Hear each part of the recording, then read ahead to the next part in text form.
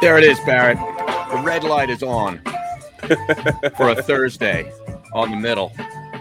Harry Mays, Barrett Brooks, and we're getting closer to the divisional round of the playoffs this weekend, which, I know the Eagles are not involved. I get it, but I'm still interested, and I know you are. Bro, I'm excited. To me, anybody that really loves football should still be interested. This scenario where your team is no longer involved and then you stop watching. Right. I get that with some of the sports because I'm sort of the same way. It's tough for me to really have interest in the Major League Baseball playoffs if the Phillies, have been out of it since early August. You know what I mean? Right. I don't have a whole lot of zeal for baseball anymore anyway, for various reasons, all of which are justified. But the NBA, like if the Sixers were not a playoff team and we were thinking about, the draft again, like we were for so many years during the process stuff, I would not be paying one lick of attention to the NBA. Now, it's a bad day for me to say that after Joel Embiid goes for 50 last night in 28 minutes and set an NBA record. Crazy, right? For his performance. First player ever to get 50 points, 10 rebounds in less than a certain amount of minutes or something. So good for him. He was tremendous, and they needed pretty much every one of them to beat the Orlando Magic last night.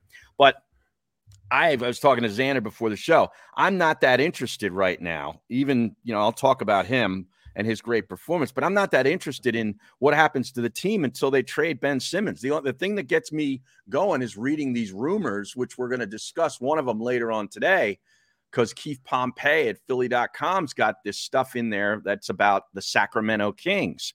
And that kind of stuff interests me, because I can't get invested this year knowing that Ben Simmons is long gone, and Tobias Harris might be part of this thing too. So I want to get the new team together so I can get pumped up about it. Does that make any sense? Makes a hell of a lot of sense, man. All right.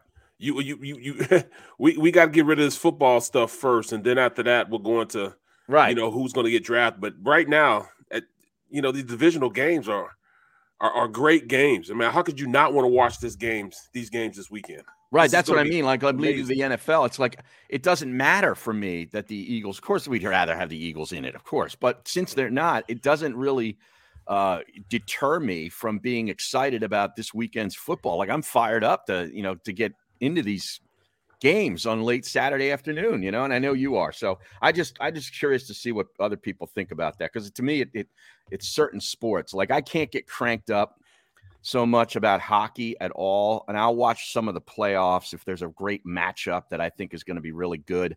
I'll watch in on some of the games, but the Flyers, I mean, they're not worth my time, and they shouldn't be worth anybody's time personally right now. I saw somebody posted a video from inside the arena the other night against the Islanders, and showing like the lack of crowd. I mean, there was so many empty seats, which never used to be the case with them. Finally, people are waking up, to the fact that this organization isn't worth your hard-earned cash or your mental and, investment. Okay. They're just not worth it. Don't pay attention to them. Well, I'm telling you, don't. They've done it to themselves. Yes, they have. The lack of, since the old man passed away, the total lack of disrespect that this team has shown to their team is crazy, man. Yeah, they're just all about making a dollar and trying to sell his team. Right. It was all as about opposed gritty. to putting a great product on the ice. Yeah, it's the stupid mascot. That's the only thing they've done in the last couple of years that got any attention. So Gritty got the most attention out of everybody. Exactly. Not El Capitan or anybody else. By the way, I think he's finally going to waive his no trade clause and get out of here and go to a team that he can actually maybe win a cup with. I think that's probably the next big shoe to drop. But anyway, we're going to talk football today. We're going to have one of my favorite people on, who I haven't had the chance to talk to in quite a while. But it's always great talking football with this guy. He did some radio with him. And he's just, he was a friend, and he's still a friend, and I can't wait to have him on. He's Randy Brown, who's now he's been the specialists coach for the Baltimore Ravens for a long time. And he started with the Eagles when John Harbaugh was there, and they're fast friends. And when Harbs went to Baltimore, he brought Randy with him as like a kicking specialist, like a consultant type of thing. And now he's worked that into a full-time role, working with all the specialists. And now, he's passed it down to his son, Tyler Brown, who now works with the Eagles and works with Jake Elliott. Tyler worked at the University of Michigan for Jim Harbaugh with the Kickers, and it's kind of a family thing. We're going to talk with Randy about all things football and also his daughter, who's an incredible talent, vocalist, Ryan Brown. We'll talk about a bunch of different stuff with Randy at noon. I'm looking forward to that, Barrett. I know you know Randy well, too. Oh, that's my guy. I coached with him over a summer. While I was down with the Ravens doing their internship program. And Harbaugh actually asked me to stay. Mm-hmm. He wanted me to stay and continue coaching. I mean, that's when they had like Marshall Yonda and those guys down there. Oh, yeah. I actually had an opportunity he was to a stay. Guard, wasn't he? Yes. Yeah, he was good, man. He was great. Yeah. And I was going to stay, but I was thinking I just retired from the NFL like 2 or 3 years earlier. I've been away from my family, a long time, with playing in the NFL for 12 years. I wasn't going to be that selfish and just, check out. All right, Penguin AZ, appreciate you, bro. Thank you, Penguin AZ, with a super chat up there. But I couldn't do it because I didn't know how long these coaching staff stay or, how all this stuff goes if I had to move down or whatever, So, I mean, right. I probably should have stayed there because Harbaugh's still there, Mm-hmm. and it would have probably been a great it'd been a great thing for me to do that if I'd have just stayed there and did it. No, but you bring up a good point. It's like that's something, if you're established with a family and you got roots in a certain place, and then all of a sudden, you're in your late 30s, early 40s, whatever it is, and you start thinking about coaching. It's like you had better be prepared in case things change, like you say, and they can change on a yearly basis. Get ready to move around a lot. Oh, you know what I mean? I didn't want to go through all that. Yeah. You got to be totally tied in. Plus the requirements, how many hours you have to spend going out there and trying to, be the best you could be. You can't go in there and be half-assing. You got to go out there with the intention of being great. Yeah. That's the only way you can have some staying power. These kids got to believe in you. Well, these men have to believe that you want to make them better. Right. The only way you can do that is continue to stay vested in what's going on out there. So the time requirements were just kind of crazy because I had to be at work at 6 a.m. and then I wouldn't leave until like Harbaugh had us there during training camp. We probably wouldn't leave until like 9 o'clock at night. That's right. So I was later for that. Like, no. I mean, all you got to do is pull up some of these Wikipedia pages of some of these college coaches, right? Right. And look at the, the resume, if you will, on the right-hand side of where they've been.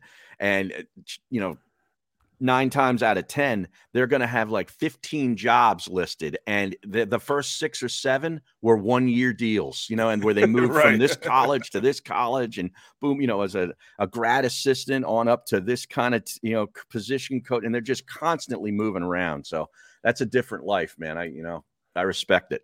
I couldn't do it, man. So yeah. Instead, I decided to be on the middle with you. Right. We just sit in our basement. Okay. We don't move. People are like, where do you do the show from, man? My house. I go, I never leave my house. Right. That's awesome. That's awesome. It wasn't like this before, though. No, but we used to have to put it in. We used to have to put in time. I know. But, since the pandemic, one of the good things about it is I only have to go to my lower floor. I leave the house to go play golf or go to the liquor store or get my hair cut once a month. That's about it. Honestly, that's it. That's the list. I'll do a little more than that. Yeah, I'll get out. I'll get out a little bit, but I don't go far. I don't even go as far as you go. I might go out and work on a car or something like that. Right. Or maybe go fishing, but I'm not, hey, I don't have to leave and go anywhere for real. All right, now here's something on the stream here. Judson Penn Stone, which is a new name. We appreciate you checking in. He goes in all caps, we need to trade Miles Sanders. Whoa. Barrett. That's one out of the left field. I haven't heard people clamoring to trade Miles Sanders. Well, why would you trade him at this point? We haven't used him enough. We haven't gotten anything out of him yet. I know. I still think he's got a lot of game left. Don't you? I think so also. I mean, it's not the same situation they have down in Dallas right now where Zeke, oh yeah, he's probably going to have to take a pay. They said he's going to have to take a pay cut. Or he won't be on the team, right? Right. So I can't see us doing that. I can't see them doing that at this point. Sanders is signed for one more year for $1.7 million cap hit. You ain't getting rid of that guy. No, that's cheap. Yeah, that's real cheap. In fact, they may end up re-signing him. What would you think of that? Like, do they at this point in the offseason, knowing he's got one more year left, do they extend him, or don't they do that with running backs? They don't usually do that with running backs. Extensions, especially with him being hurt as much as he was his past 3 years, it'd be tough for them to go out there and really give him some money when running backs just don't have longevity in the league. Most of them don't. Yeah, most of them don't. Yeah. So, it'd be hard pressed for them to do that, especially with his injury history already. Right. Right. And maybe that's what upsets this fan. He gets hurt. And, well, he hasn't had a 1,000-yard season yet. I know. Well, maybe he won't. Right. I mean, so why do you extend a guy that doesn't even have a 1,000-yard season? No, but I'm saying he wants to trade him. He wants to get rid of him. Right. Well, I don't get rid of him either because he's cheap. Yeah, he's too cheap right now. They'll play this out, get as much as they can out of him. Yeah. You know what I mean? Kevin Bloomfield said, does the wife do the shopping maze? Absolutely. Every Monday night, I have to walk out into the driveway and get the bags out of the car and bring them into the house. Absolutely. Oh, man. All right. Now, I found something. I know I sent this to you, and I got to congratulate you, actually, because I sent this to you in the email, not knowing if you could actually view it. But you have signed up for ESPN Plus, and now you're privy to some of this stuff that we could talk about on the show. Plus, Man in the Arena. I binge watched 3 episodes of it. I stopped right after they beat my Steelers. I was on that team. I was in that game. They beat us in the championship game. Talking about pissed. I went out. We killed them. That was the one in Pittsburgh, right? That was in we Pittsburgh. Crushed them early in the year when they on like a 21-game winning streak. Right. And we hit them in the mouth, bro. We were just out physical. We ran the ball on them and we made them like it. So I'm thinking, we're in the championship game, and we're gonna beat them. I actually went out and bought some new clothes to go down to play the Eagles in the Super Bowl. It's gonna be an all Pennsylvania Super Bowl. Mm-hmm. Went out, bought new clothes, so when I get down there, I can look fly. Had to return all of it. Oh, you returned it? They spanked us. Oh, so you returned it. So you didn't even just say, I'm going to at least have the clothes. No. I couldn't handle that, man. I couldn't handle that. No, I had to let all that go. So was that? that was depressing. That was you kind of pre-spent your Super Bowl bonus, right? And then you had to take it back because there's no bonus. To get it back, but no bonus. Okay, I had to get it back. You know what I'm saying? I mean, we were 16-1 at the time, man. 16-1. Yeah. We were feeling ourselves. 16-1 going into this championship game with the team that we were about to play. We just spanked them in like week 7, week 8, around there. It was Halloween Day. That's right. Yeah. Halloween Day. And in that episode, didn't Brady say that they kicked our ass? Yeah. Yeah. He did. And they were sick. They had the flu and everything. They weren't feeling up to it. Right. They booked the hotel because they had to get here a day earlier. So they were in a trash hotel. That was back when the flu was the flu. Yeah. You know what I'm saying? That was for the good old days. That's when you just had some aches and pains and, sneezing a little bit, But, they came out, man, and they made us like it, man. They stopped our running game. I don't know how they did it, but they stopped our running game. And we just had a bad game. And we were going back and forth, but I think that's the beginning. That's the start of when we when Spygate really, came into being, because I can remember running out on the field and they were calling the plays before we even got the plays. Mm-hmm. So I'm like, oh, how do they know this? And that's if you heard what they were saying. They were like, we watched a lot of film. We knew what was going to happen. We knew, like, if these 3 guys moved at the same time, I know they were going to do this. I had to check out of it to go to this. Mm-hmm. That's when all that stuff started, because they had great intel. Right. From taping practices. Right. Of teams during certain situational football. Right, different personnel groupings and stuff, and pre-snap motions and all that kind of stuff. Yeah, stuff they hadn't showed. They'd be they hadn't tells. showed in the regular season. Yeah, but Belichick tells him about something that they hadn't done, and if you see these three guys move at the same time, you know this is going to happen. You're going to have to get us out of this. Right? How does he know that? He told on himself. Watch it, man in the arena. If you see these guys moving, check out it. Yeah, it's great though. I tell you, you yourself you're addicted to it now. Oh, I'm all in. I started to watch something this morning, but I said, you know what? No, I'm gonna go ahead and work out. So I got me a good workout in instead of watching it. Right. But I'm totally invested in it, man. That's a great call by you. Great call by you. So I just love all this. They do such great production of it. It's like an NFL Films kind of thing. It's like a 30 for 30 kind of deal. Yep. Which is really good stuff to me. All right. Now I stumbled upon this long story long, as Barrett would say. This ESPN Plus article that said an NFL executive predictions for 2022. So they spoke to some, I believe he's an AFC front office executive about what he thinks the 10 biggest stories, I think there's 10. Yes, it's 10. For the offseason will be. And the number one, or at least I don't know if these are in order of importance. They aren't to us, but the first one I see here is that the Colts will think long and hard about replacing Carson Wentz, but ultimately they'll decide to keep him. Well, I think the major reason why they're saying that is because if you let him go, he counts less against the cap than if you keep him. He's like 30-something million against the cap, 20-something million against the cap if you keep him. Right. But it's only 15 million if it's dead money. Right. Yeah. Right. So dead money, you end up paying only 15 million. But you're still gonna pay a salary, but it only counts 15 million. That's less money than if you keep him. You could sign another player to replace him. You save $13 million if you let him go, which is kind of strange.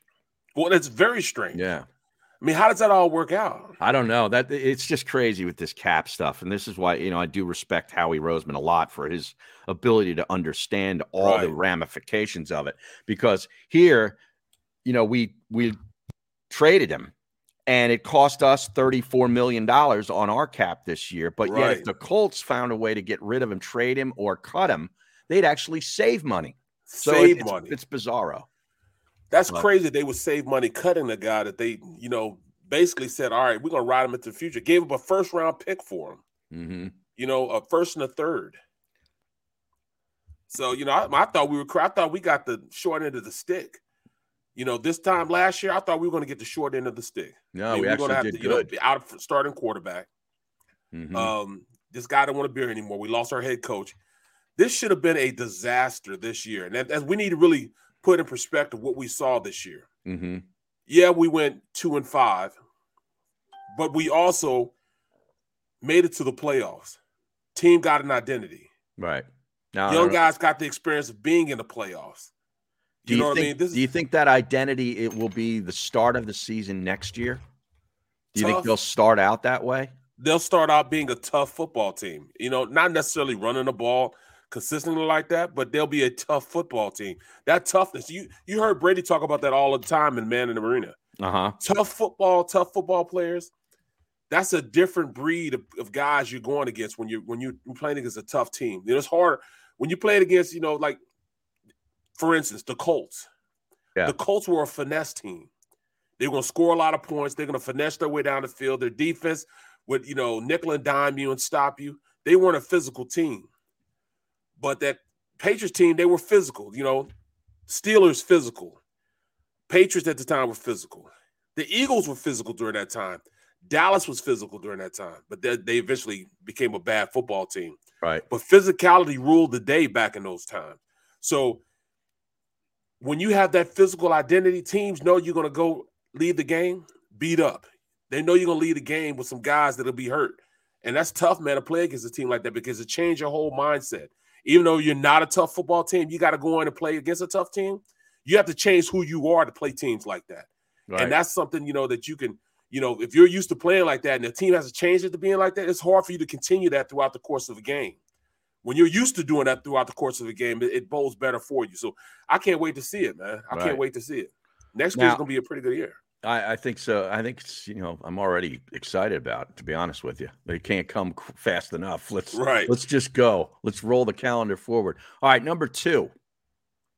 The Eagles will shop for a new quarterback in 2022, Barrett.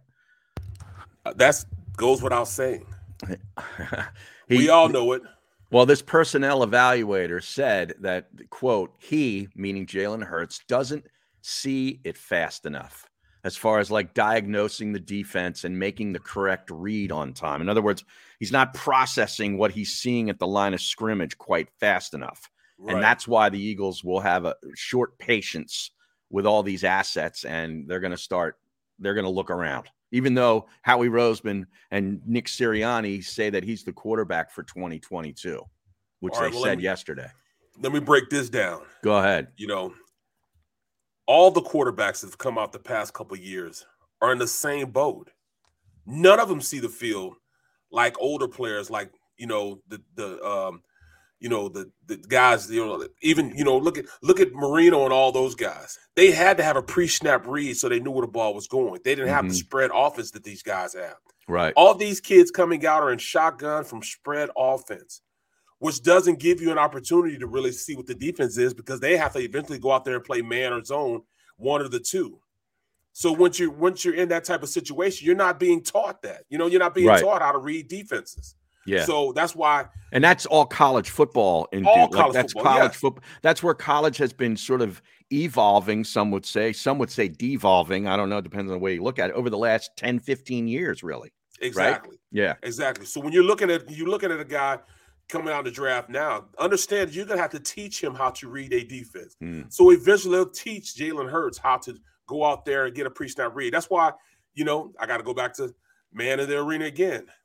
Brady says he can play till he's 50 years old. Why? Right. Because he already has the answers to the test. Right. When he lines up at the line of scrimmage, he already knows where the ball is going because he was taught by Belichick how to do those things. And that was the blessing that he had because Belichick would share things to him that other coaches don't share. They don't know about. Maybe Bledsoe did too in the beginning. I don't know. Probably did. Exactly. I think, you watched that first episode was heavy Bledsoe because it all started with that situation. He seemed like he'd be a pretty good mentor. Yes. Yeah. Yes. He had to give the keys to the city, hand them over because he understood that it's not all about you. It's about the team. He enjoyed those, Super Bowl ring. I know he enjoyed that. Right. You know what I'm saying? But I mean, at the end of the day, these young quarterbacks, all of them have to learn how to read defense. Even Allen with Buffalo, even look at what's going on in KC. He's Mahomes, just now learning. Patrick Mahomes is just now learning how to read defenses. Right. Andy is showing him how to read defenses. He just had such superior talent that he could sort of survive on that for the first couple of years. Exactly. And the rest of that roster too was stacked with playmakers. So just throw it up and let the cheetah go get it. That's a different way. That's a different. Then you have a tight end that can sit down in the middle and run past man coverage. When you have exceptional players like that, it's easier for you to go out there and be looking around and just get it to them because you're used to throwing in those awkward positions and you're used to being the best player on the field. But to Mahomes' credit, he didn't sit there and say, well, I'm successful. We're successful as is. I don't need to change and sort of evolve and become a reader of defenses. It's like you look at Mike Vick, back in the day, had superior talent in the beginning, right? But he chose not to really become a student of the game. Or he could have been, you know what I mean? Like he never sort of evolved. Right. Like Mahomes is evolving because he just said, I got enough talent with my arm and my legs. You know what I mean? Like Mahomes is taking it to the next step. Exactly. And that's what happened with Randall Cunningham. Right. RC. Right. RC was a better athlete. When I played with RC his last year here in Philly, he was just such a great athlete that he didn't have to go out there and learn the West Coast offense. So he didn't. Right. And it wasn't until he went to Minnesota and that's when he learned how to read defense. That's when he learned how to be patient and get the ball down the field to different guys. That he really became a better quarterback. He didn't become a quarterback really until he got to Minnesota. Plus, he had Chris Carter and Randy Moss. Well, that helps too. And Robert Smith, wasn't he the running back of that team? Yeah. Corey Stringer, offensive lineman. Right. McDaniels. Dude, they had a roster, man. They should have won the Super Bowl that year. Yeah, their stupid kicker. See, if the Minnesota Vikings had Randy Brown on the staff, the Vikings would have won the Super Bowl that year because that damn kicker missed that kick Gary Anderson in the NFC Championship at home against Atlanta. Exactly. What a joke. Anderson was my kicker my rookie year. Yeah, he had a great career, but he used to come to me all the time. He was from South Africa. Yeah, and I was a rookie, and he's older at the time. It was like year 16 for him. He's like, "Hey, Barrett, how you doing, Barrett?" I'm like, "What's up, man? Are you spending all that money, Barrett?" Yeah. I'm like, "No, I'm putting it up." I wonder if he could have spoken Afrikaans, which is that language they speak over in South Africa. Yes, he could. Yeah. It's got you can't understand a single syllable that comes out of their mouth. Exactly. It was kind of funny how it sounded, and it was almost like a little Irish with a little Australian with a little Bostonian in it. I mean, it was crazy how it sounded, but I'll sit there and talk to him for hours. He would just tell me about stuff that happened, man. Him and Hudson. Hudson was our long snapper. Okay. Yeah, those South Africans are crazy, man, because I spent some time with a couple of guys down in Florida at a golf tournament, and they were following all the South African dudes, who I like on the tour too, and we were drinking beers the whole day, and these guys can drink. And they started speaking in Afrikaans, and I was just like, I go, dude, you guys are speaking in tongues. What are you saying? These guys were nuts, man. He'd always be talking about, hey, you can't spend all the money, Barrett. Can't spend it all. You guys put a little away. And we're sitting there talking, and what was this? John Hudson? I think it was John Hudson. He was the long snapper for us. Okay. And this dude was so good, man. He was so good that he would tell me, hey, where do you want the ball at? He's going to snap it to me, long snap it to me from PAT. Mm-hmm. He said, put it right here. All right, he said, I'm going to put it right here, but I'm going to have the laces pointed towards you. I said, dude, you can't do that. All of a sudden, boom, and the laces were pointed towards me. Right. It's like it's coming out of a jugs machine. Right, you know right. I mean? I said, put it right here. And the laces would be pointed. I'm like, what? He did it like 3 times. Wow. Bro, later on in the year, he came to me and said, I said, man, how did you learn to do that, man? How did you get that good?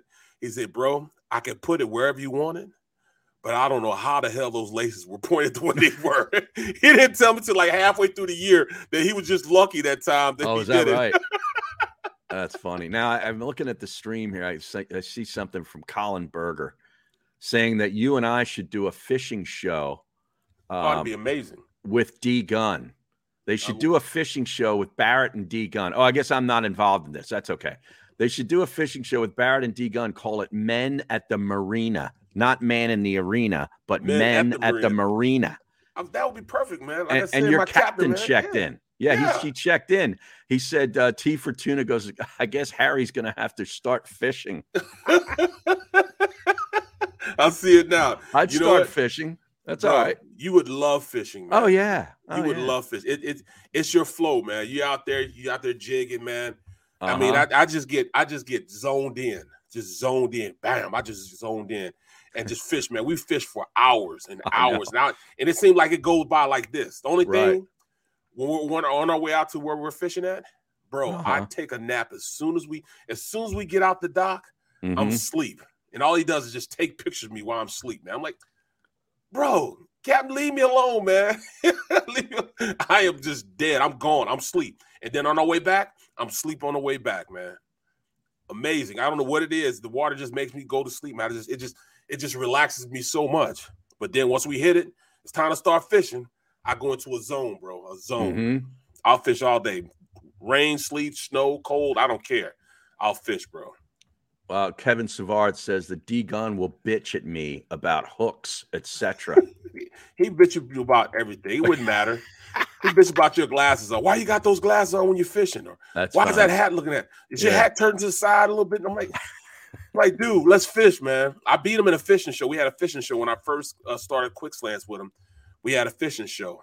and I spanked him. He was pissed. I spanked him. Now, where did you fish? Out in the ocean or in like a pond? We fished right across the street from the daggone Wells Fargo Center, that park right there. Oh, really? I'm surprised we didn't catch any dead bodies. FDR Park. Yeah, FDR Park. Yeah, neither one of us had a fishing Pennsylvania fishing license, and we'd be out there fishing, man, catching everything but what we were supposed to catch. Like I caught a carp one time. How do you catch a carp with a lure? I caught a carp, catching nothing but small bass and everything. Caught a couple snakeheads. I'm surprised I didn't bring in a dead body, bro. I know. I'm sure there was one down there that probably weighted down with cinder blocks. Right. Yeah. And I brought up the Jugs machine, and of course, 91 LSXers goes, not Jugs magazine. Well, yeah, right. And then the captain says 32 gallons an hour. So to drive out an hour, it's those 32 gallons of gas it takes to go an hour. Wow. Yes. Like in my boat, I have 3208s. His are bigger than mine. 32 gallons an hour, dog. Wow. 32 gallons. And now how much would 32 gallons cost? Well, like what is it a gallon? Well, $4 or $5? The fill here's up. No, yeah, it's like $5. $5. Yeah. So the fill that's over $150 right there. Yeah. Yeah. 100. Like if we would go out sail fishing or go out and tuna fish, you go all the way out to the what do they call the canyons. And that's maybe 60, 70 miles away, the canyons. Right. And to go out there and come back cost you about $800. What's that, about 3.5 hours each way? About 4 or 5. Oh, is it that long? Okay. Yeah. And it's going to cost you every bit of $800 to go out there. So you better catch you a big fish. Yeah, you better come home with something. Like some big ass tuna or maybe even a marlin or something like that. Right. You can't waste that. T for Tuna says, I hate to admit it, but Barrett is a good fisherman. He does. No, we have for our dock, man, we have this we have like a flounder fishing tournament. Right. And we won it the last 2 years in a row. And the year before last, his wife caught the flounder that won the tournament. She caught like a 6-pound flounder. This year we won it with my flounder. I caught it. It was like 5.4 pounds. And as soon as I caught it, I'm bringing it in. As soon as they netted it, my captain came up. Now he's only this tall up to me. He comes to give me a hug and he almost knocks my head off. He was so excited. This fish just won the dang tournament. He's hype, almost knocked my head off, man. We're sitting there fishing. And, people at the dock is so competitive that this one girl, her name is Kim. Kim is the greatest sports fan ever, but she's only like maybe 5'1", 5'2". Okay.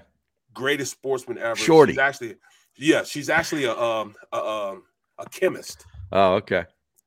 But she swears like she's a sailor, bro. Is that right? She cussed me out up and down about me catching this fish. Why? Because you caught a fish? Because she was pissed off we won the tournament.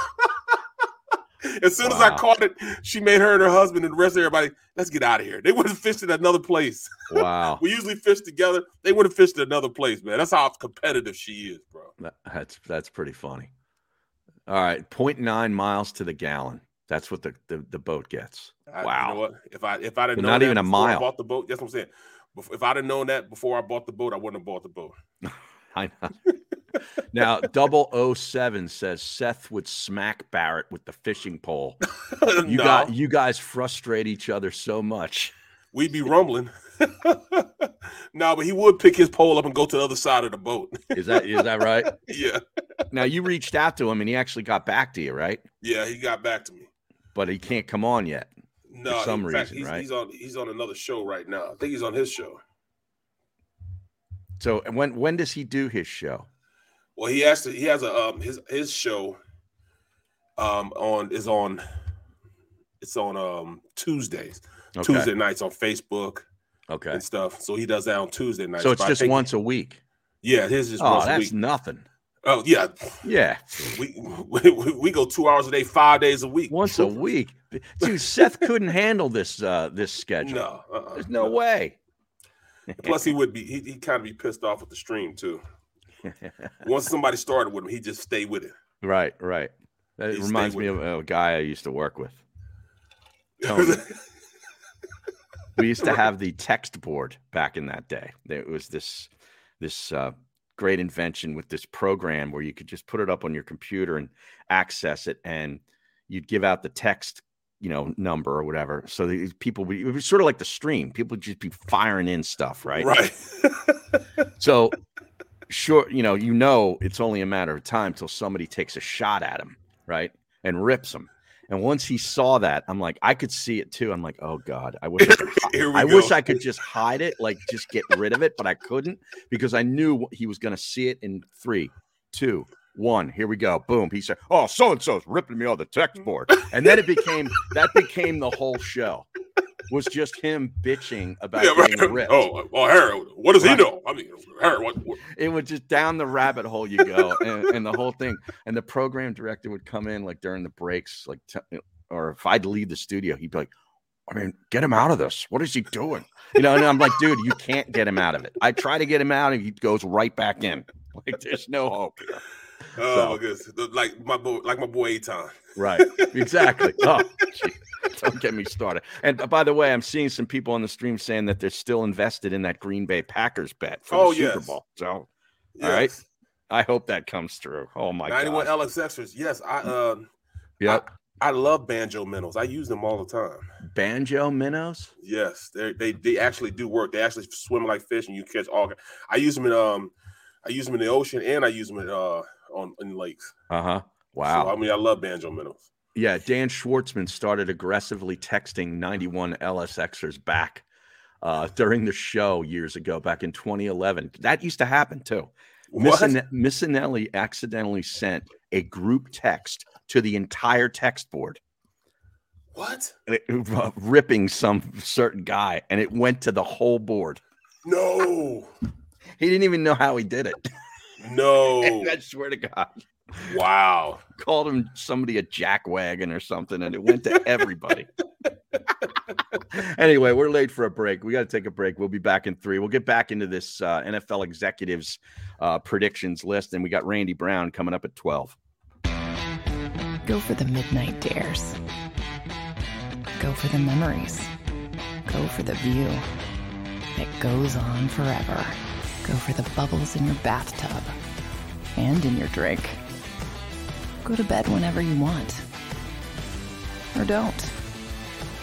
Go for him. Go for her. Go for the win. Go to Ocean Casino Resort. Book your trip at theoceanac.com. At Stateside Vodka, every new customer gets the world's best rocks glass. Free. What's that? A rocks glass? You're telling me that bottle is cut in half? You could say that. Holy shit. And you're telling me I can get one of these glasses for free? That's right. 1 free rocks glass per customer with each first-time purchase of Stateside Vodka. So good, it just disappears.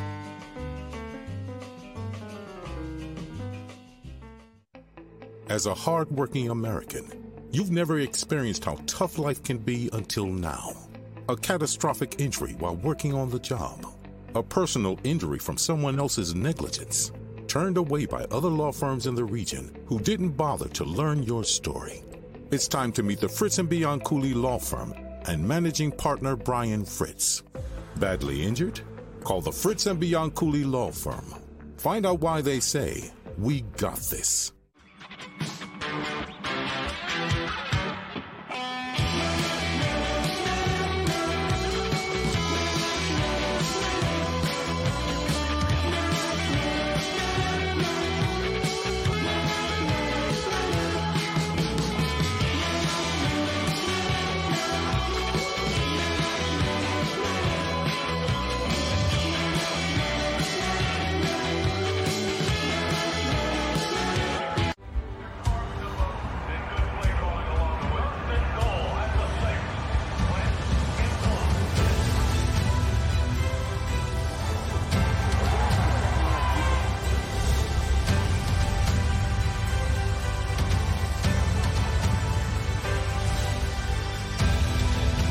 Field of life, First Trust Bank is there for you. Champions on 3. 1, 2, 3. Because Philadelphia dreams deserve a Philadelphia bank.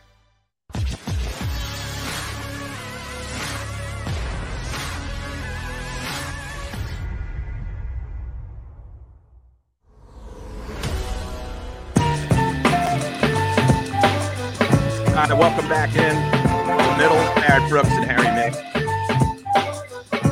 We just got through the Eagles will shop for a new QB in 2022 prediction by an AFC front office executive here on ESPN.com.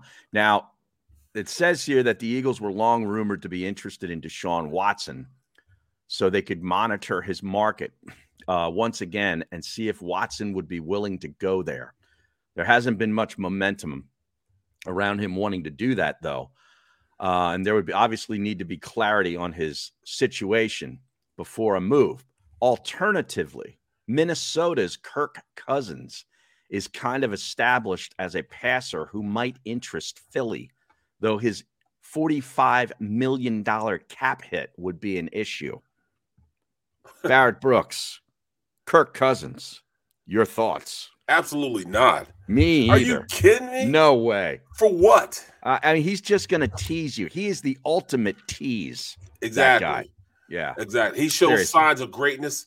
Yep. For like one drive, and then he looks like horse manure the next. And then he'll just kill you. Yep. You're exactly right. So I can't see him doing that. But no. I will say this: Deshaun is not off the table. I think that he texted or said something in social media saying he would not mind coming here. I don't know if it's on his. Is that right? Yeah, he wouldn't mind coming to Philadelphia. I just heard about it today. Oh, really? So yeah, this could be like a new post on his social media. Yeah, I don't know. I don't even think I follow him on anything. Well, somebody told me. Somebody told me. So I would be interested to see that. Like, I wonder if he's probably on Instagram. See, most of these guys are on Instagram rather than Twitter because then they don't get any guff. Well, Instagram also shows a lot more pictures and stuff. Right. More so than Twitter. Right. Let me see if I can find him. You follow a lot of athletes? Kind of, yeah, kind of. Do you? Yeah. But when I'm on it, I'm never on it. Oh, he is on football. I'm going to wait a second. Maybe that's not him. It's not verified. How could he not? No, that's not him. Oh, sorry. Okay. See, that's the problem too. You just got to make sure that a verified account. But if somebody follows him, let us know what that post is, because I'd be very interested to know that. Yeah, there's a ton of Deshaun Watsons on here, but it doesn't look like any of them are him. Because he'd be right up at the top. So it's probably Instagram, I would imagine. Well, I'll tell you what, man. I think he's still in the mix, and I wouldn't doubt them signing him.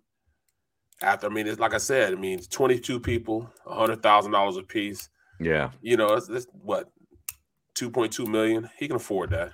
Yeah. Now, obviously you'd have a lot of blowback, or at least some blowback. Well, from portion of the fan base if that were to happen.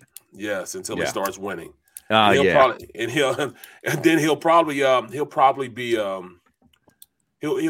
be suspended for probably 10 games. Because that's usually what the most of a sentence they give guys. Like Lane was suspended 10 games for testing positive like 3 times. Right, performance enhancing substances. Yeah. So it'd probably be 10 games, and then Howie would be a man of his word, saying that Jalen Hurts will come in and be the starter for those 10 games, right? And then as soon as he's ready, he'd come in and play after that. And he'd definitely come in and play after that. That means Howie wasn't lying, right? Exactly. That'd be a great way out of that. Yeah. All right, the third one here.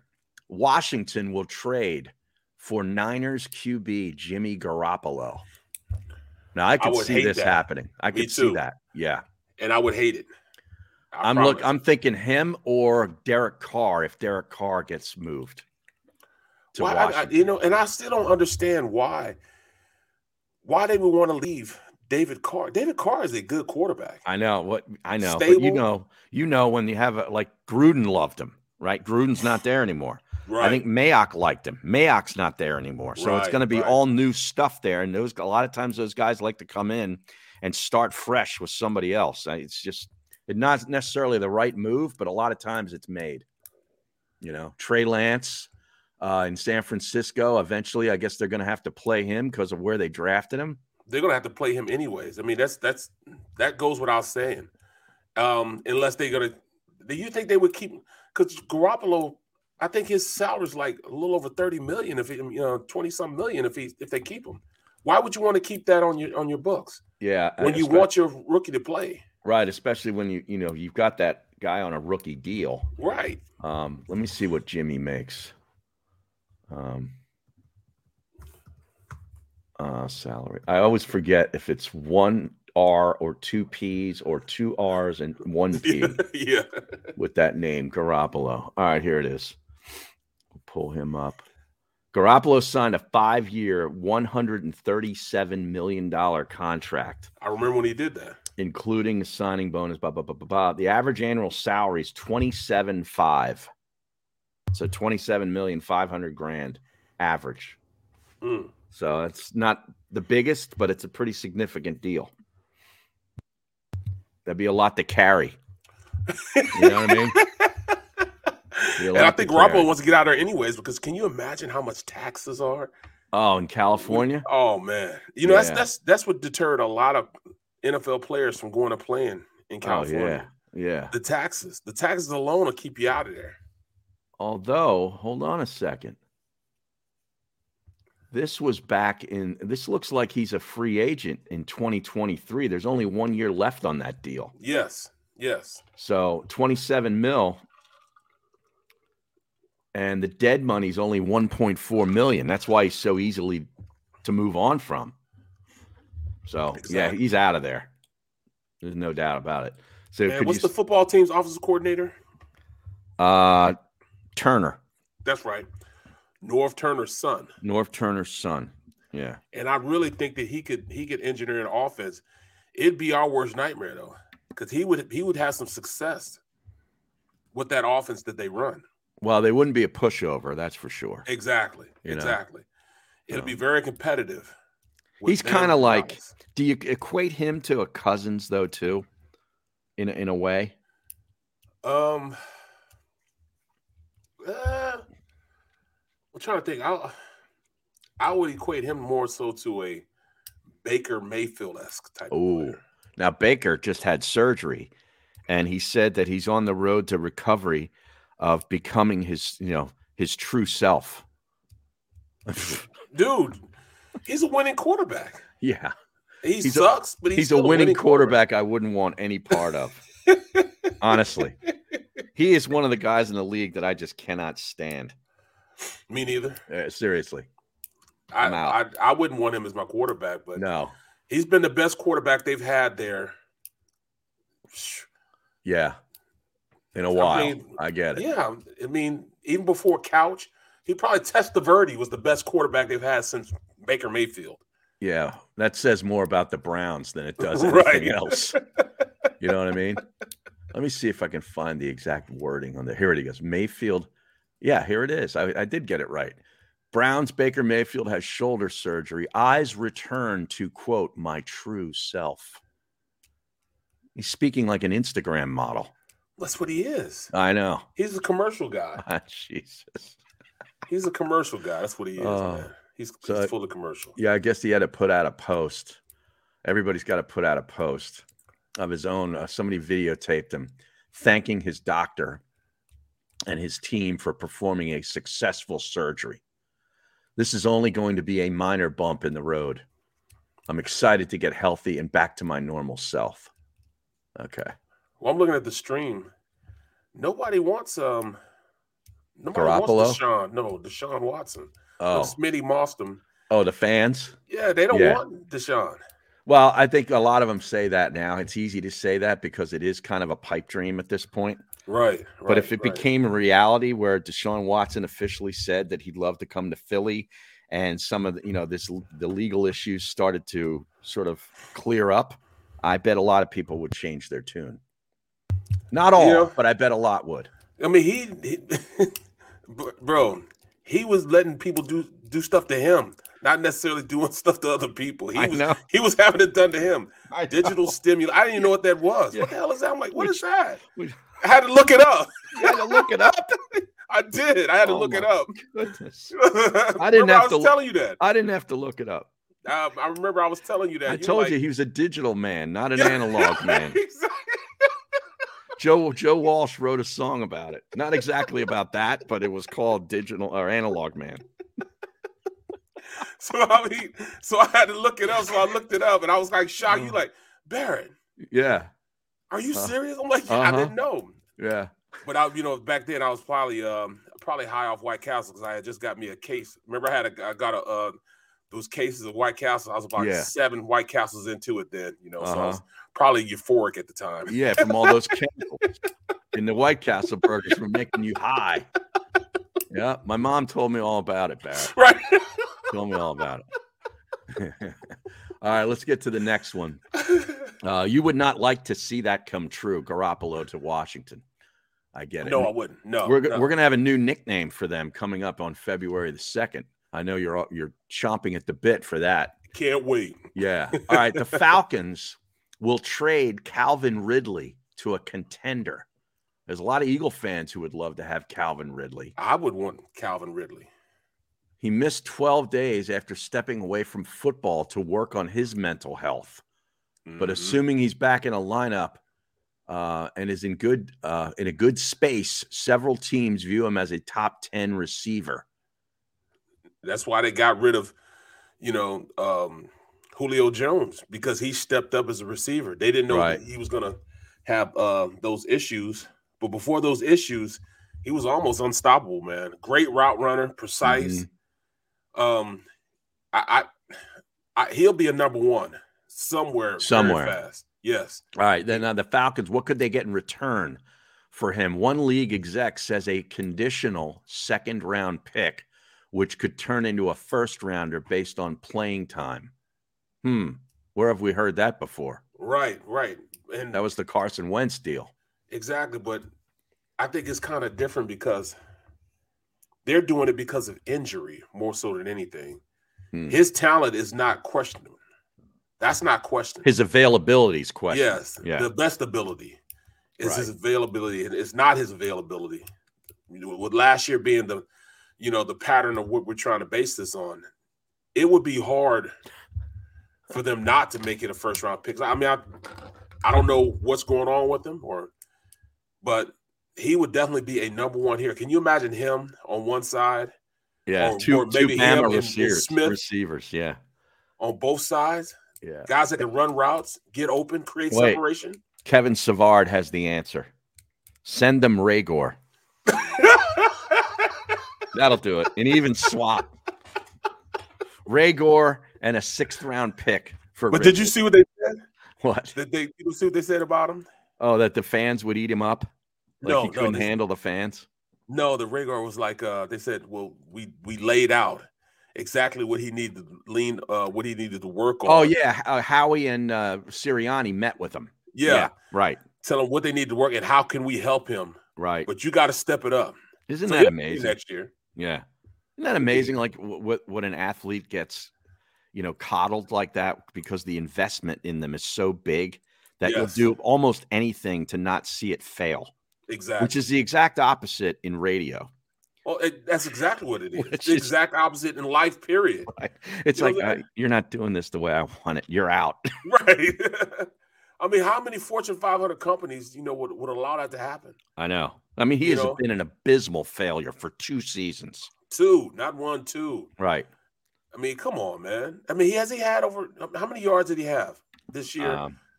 I know he hadn't even had close to like 300 yards. You're going to make me look this up. I mean, you have to, man. What is it? It's I'm probably 300 and some yards. What do you think? Over the next over the last 2 years? My computer doesn't even want to pull it up. Do you know that? 299 yards, Barrett. He didn't even get to 300 this year. Correct. How do you not get to 300 yards, man? He had 33 catches. Full-time starter. Mm-hmm. He was a full-time starter, Harry. I know. He's on there for 80 to 85% of the snaps. Come on, man. Yeah. Come on, man. 2 touchdowns. and 33 catches. Yeah, he had 31 catches his rookie year with 1 touchdown, but actually averaged more per catch, almost 13 yards a reception compared to 9 this year. Wow. Yeah. I'll tell you. That's that ain't first round. But that's a fit, though. He fit. Well, I don't really know what else to tell you. All right. We didn't want that. We didn't want that 1,500 yards rookie of the year. We didn't want that type of guy. He didn't fit. Jefferson, that doesn't fit. 1,500 yards, it does not fit. It doesn't fit our system. So. Right, because he can't play special teams. Right. Well, I was hearing that my boy Monty, his pops was defending him on social media also. Monty Raygor? Yeah. I played with him. That's my guy. Yeah. I talked to him at the beginning of the season. Well, no, wait. No, where did you see this now? Just hearing things, man. Hearing things. Hey, well, you're hearing this stuff. We got to follow up on it. Social media. Where do I find it? On his account. Monty Raygor? Yes. Has a social media account. Yes. Let me see. God damn it. I spelled it wrong. It's Monte. Yeah. Yeah, he's on Twitter, actually. Yep. At Raygor_Monte. Montae. Husband, father, Texas Tech alum. Let me see. Immaculate vibes all around. He's tweeting videos. He's retweeting videos from the Philadelphia Eagles Twitter feed. Of his son's play? Wishing his son a happy birthday on January 2nd. January 5th, Rager's in the post-game presser. I knew I was bound to break one. So it's the one freaking play the guy made. Come on, Monte. I hate to do it to you. Oh my goodness. It's all about his son. Like, obviously he's very proud of him, as he should be. But, man, come on. I'm serious. Look, Brian, they said Monty blocked me. Did he really?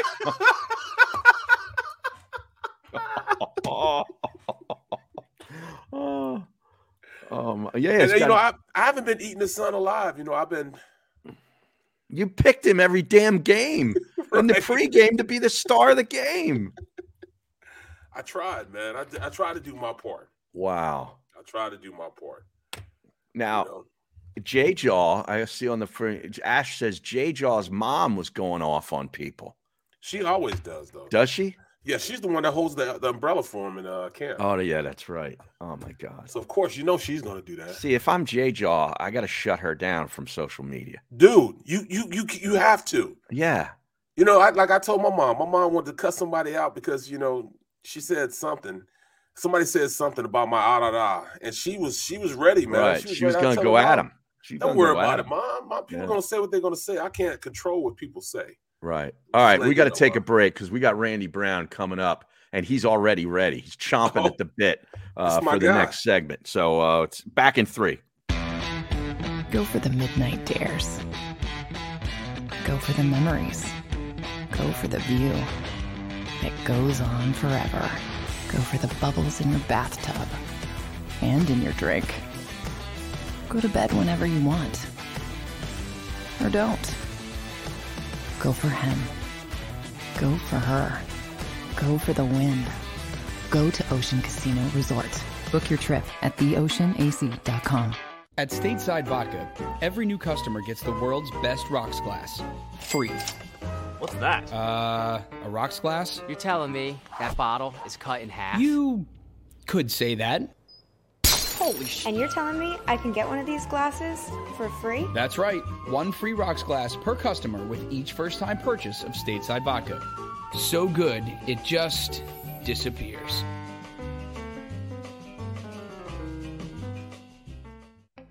As a hard-working American, you've never experienced how tough life can be until now. A catastrophic injury while working on the job. A personal injury from someone else's negligence. Turned away by other law firms in the region who didn't bother to learn your story. It's time to meet the Fritz & Bianculli Law Firm and managing partner Brian Fritz. Badly injured? Call the Fritz and Beyond Cooley Law Firm. Find out why they say, "We got this."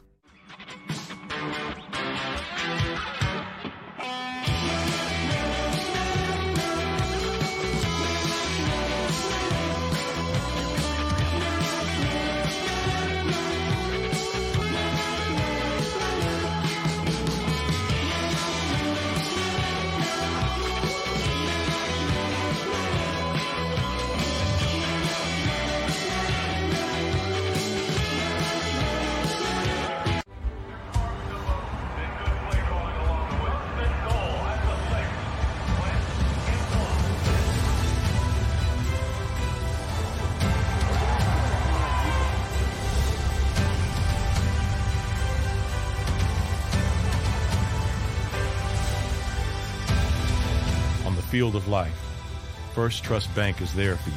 Champions on 3. 1, 2, 3. Because Philadelphia dreams deserve a Philadelphia bank.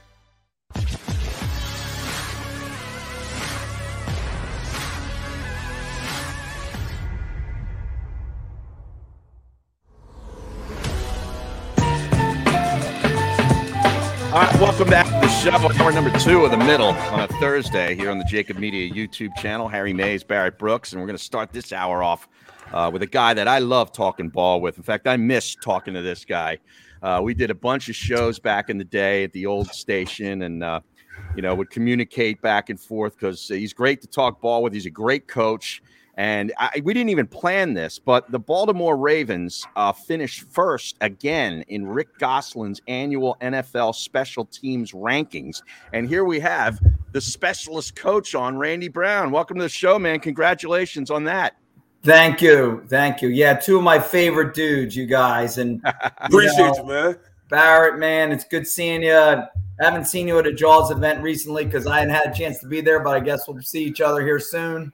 Absolutely. It seems like he has events every month anyway. Right. Right, Randy. Hey, I was telling them that I went down to camp with you guys, the Ravens, probably 10 years back, man. And, I enjoyed it, man, but that's a lot of work, man. That's a whole awful lot of work, man. I mean, I was telling them I had to get up at Saturday, to be there at 6 and then leave until like 9:30 at night. I'm like, is this the coaching life? I couldn't do it, man.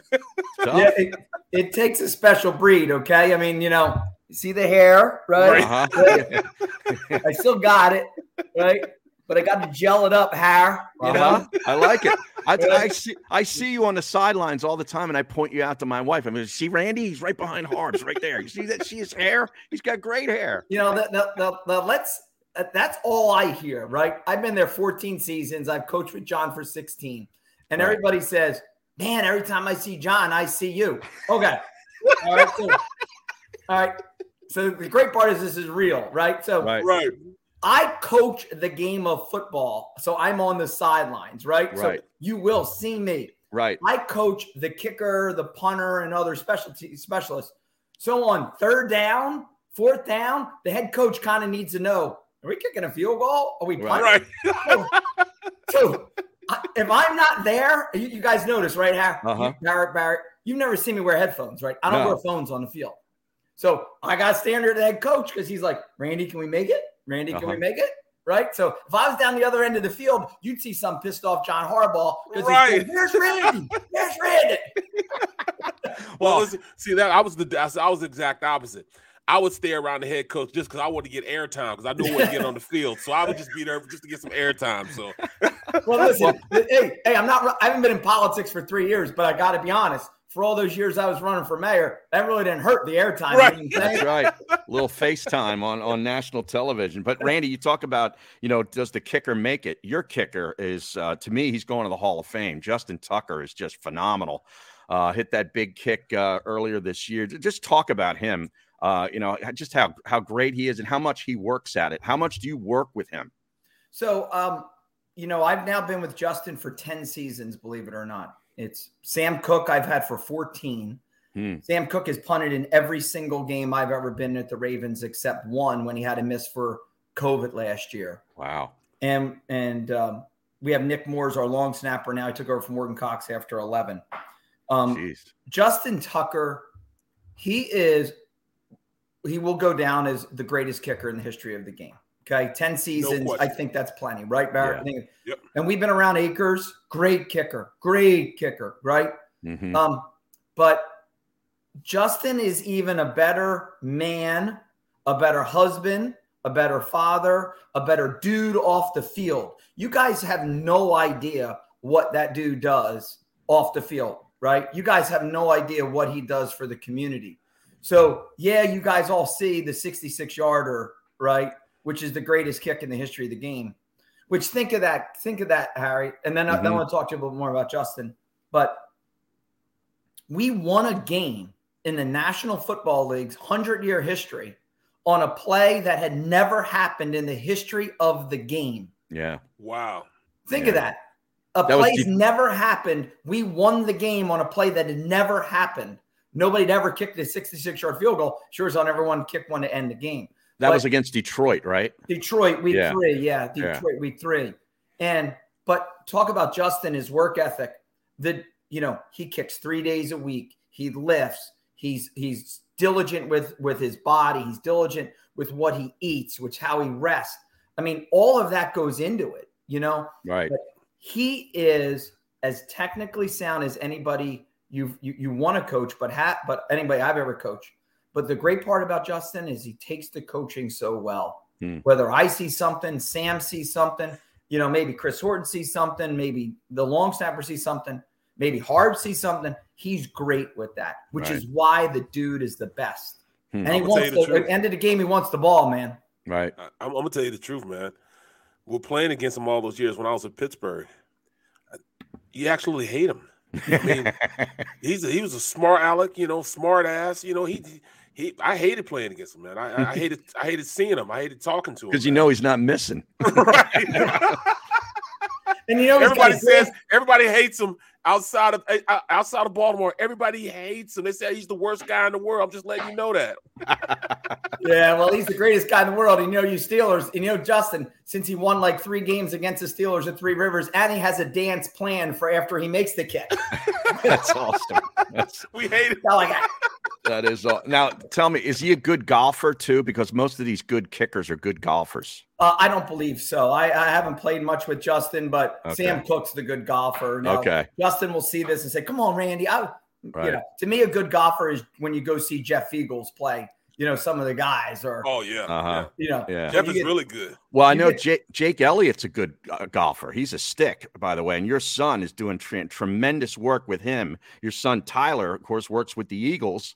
Tell us about that. Thank you. Yeah, thanks for bringing him up. And he's my son. And he's 30, and this is his first year in the NFL. And a credit to Howie and Nick and Michael Clay, because last February, when the discussion with the Eagles began with us, Howie was looking for somebody to come in and coach specialists. And I had spoken with Howie briefly. I said, "Hey, my son's been in Michigan 5 years, and they only have, Jake Moody and Quinn Nordin and a really good specialist down there. Why don't you give him a chance?" And we're blessed with the opportunity. But, Tyler has been with me. I was a single dad. All right. Tyler's mom left Tyler and I when he was 18 months old. So I raised Tyler from 18 months until I got remarried when he was 8th grade. So Tyler had no choice, Barrett. The dude was on the field with me at Holy Cross High School. He was on the field with me at Chicago Bears. Right. He was flying by himself to games. He was at Stanford with me when I went out to work with Jim Harbaugh. He was everywhere. He was around football, and he learned football, and he learned the technique, and he just wasn't sitting there goofing around. But we went to Stanford for when he was a sophomore in high school. He was the starting holder at Holy Cross at Cherokee High School when he played. We went to Stanford and did a kicking camp for Jim Harbaugh.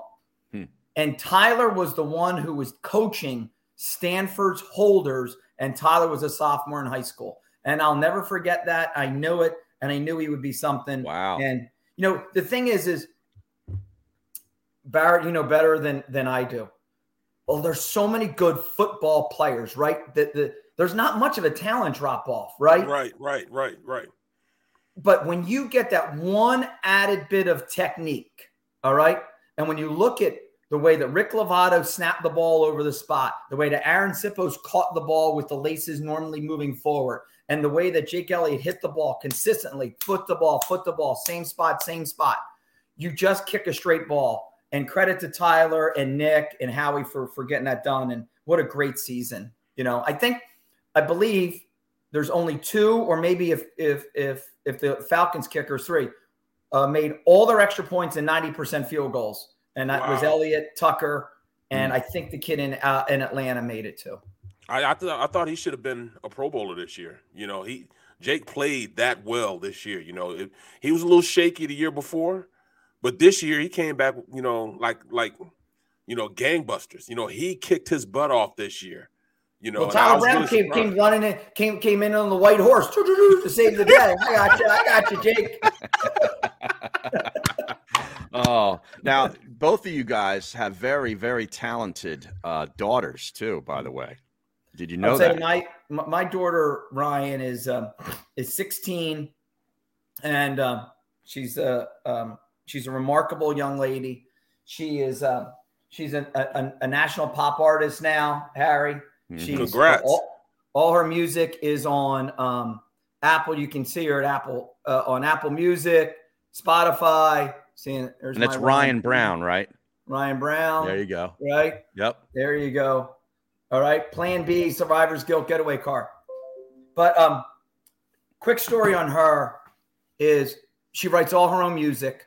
But a year ago, we were dealing with some mental health issues with her. And it was all sprung about because of COVID. And, Harry, she's prior to COVID in March of 2020, she was the vice president of 8th grade. She was the lead in the school play, and she was a lead singer in her band. And all that was taken away by the government. Right. All right. Schools were closed, and kids were falling off. And we were playing a game. If you guys remember that game in Cleveland last year on Monday Night Football. Monday night. Yep. When Lamar came out of the locker room and saved us, and Tuck made the 55-yarder from the right hash to win the game in Cleveland. Well, that morning I woke up to some text from my wife and a call from my wife, and Ryan had locked herself in the bathroom the night before. And we're very, very fortunate that things went positively for us there. So, she turned to writing music, and she turned to getting back into music. And we are where we are now. We're about 7 months in. She's got a couple 100,000 streams, and you can follow her at Ryan Brown Music. You'll love her music. And so here's, we talk about mental health, right? And mental health is critical as it is. We talk about death, mental health. We confront everything in our house. John Harbaugh has this great saying, confront everything, don't confront anyone. Right. Mm-hmm. Confront everything, Barrett, right? Yep. So Christina Grimmie was the runner-up of The Voice 6 years now. And she was assassinated after a show in Orlando, Florida 6 years ago. I remember that. Crazed fan, if you remember that. Mm-hmm. Christina's born and raised in Marlton, went to Cherokee High School. I went to Cherokee High School. My daughter goes to Cherokee High School. And we've remained very close with Mark and Bud Grimmie. So we are blessed, and we are going to be doing a duet with Christina Grimmie and Ryan Brown. March 11th, it's coming out. And as a real testament, Christina passed away with multiple songs that were half completed. We've got her voice memos, some. So we're on a really good trail, but Ryan's doing it for the right thing, and that's mental health and the discussion of mental health. Because these kids in high school, and so many of your people listening, these kids have been the forgotten group. This 12 to 18-year-old group, it's a shame what's them. The masks are being put on them. They can't go to here. They can't go to there. And, the Surgeon General just said that we've got a pandemic of the mental health and of issues in high school kids. And that's what we do. And we must address that. We must now. Yeah. Well, you're absolutely right, man, because you look at it, the situation, look at all these kids that don't get to go to prom, that don't get to go to, all the things that, that play their senior year in sports or whatever. They're stuck behind the buck. They're behind closed doors. They have no means of getting out and interacting with people. I mean, what about being able to interact with other human beings besides the people in your family, not being able to go out and be around your friends. I mean, it's almost like forgotten people these days when you have kids this young who don't know what it is to be outside again, man. It's tough, man. I had my niece over, and she's over my house for months at a time, going to school with online. She didn't get to be around all her friends. She couldn't be a cheerleader. Here she is. She's trying to be a cheerleader. She's 8 years old and can't be a cheerleader. It was devastating for her. Good thing we have a pool and everything else in my house because she could be able to go out and play in the pool and stuff. But when she lives in Philly, she didn't have any of that, and her friends didn't have any of that. So it's tough, man. It's tough. Harry, think of it. All the things that you and I did in the 60s in high school, we never would have been able to do. These kids don't have those experiences. Right. I know. See, I didn't start doing them until I went to college, Randy. I didn't do anything in high school. Trust me. It was just athletics, and that was it. But once I got to college, I went crazy. I made up for it. Trust me. But, we need a duet between Asia and Ryan. They got to work together on a song. Yeah, my daughter she is unbelievable, man. She's acting, she's a rapper, she sings, she does everything. She's so talented. And she had to deal with some mental health issues just simply because most talented people don't understand, most talented people are talented because they can take their mind beyond what other people can. No doubt. So to her, what she was doing is just, all right, but she could take it past. And sometimes taking it past isn't what society thinks you should be doing. So it becomes a mental health. Yeah, it becomes a mental health issue. Most great athletes are great because they can take themselves past what the ordinary people will say stop. Right. And it becomes a mental health issue when they can do things like that. So she had to, really teach herself to understand there's barriers to this and barriers to that. And she can do this and she can do that. You know what I mean? So I've been through it all, man. And like I said, most talented people, man, you tell them they can. That's just telling them and reinforcing them that they can, man. So you have to watch it, man. You definitely have to watch it. I agree. And you guys have to listen to Ryan's song we just dropped on Friday called Survivor's Guilt. Survivor's Guilt. Now, she just turned 16. Right. And one of the lines, Barrett, in the songs is, I feel guilty for being happy. Right. I feel guilty for being happy. And she wrote this, all right, just within the last 6 months. This is a new song. And unfortunately, because of exactly what you're talking about, all right, and we need to address this. We address it very open in our household, okay? We talk about it. She has a therapist or somebody she goes sees.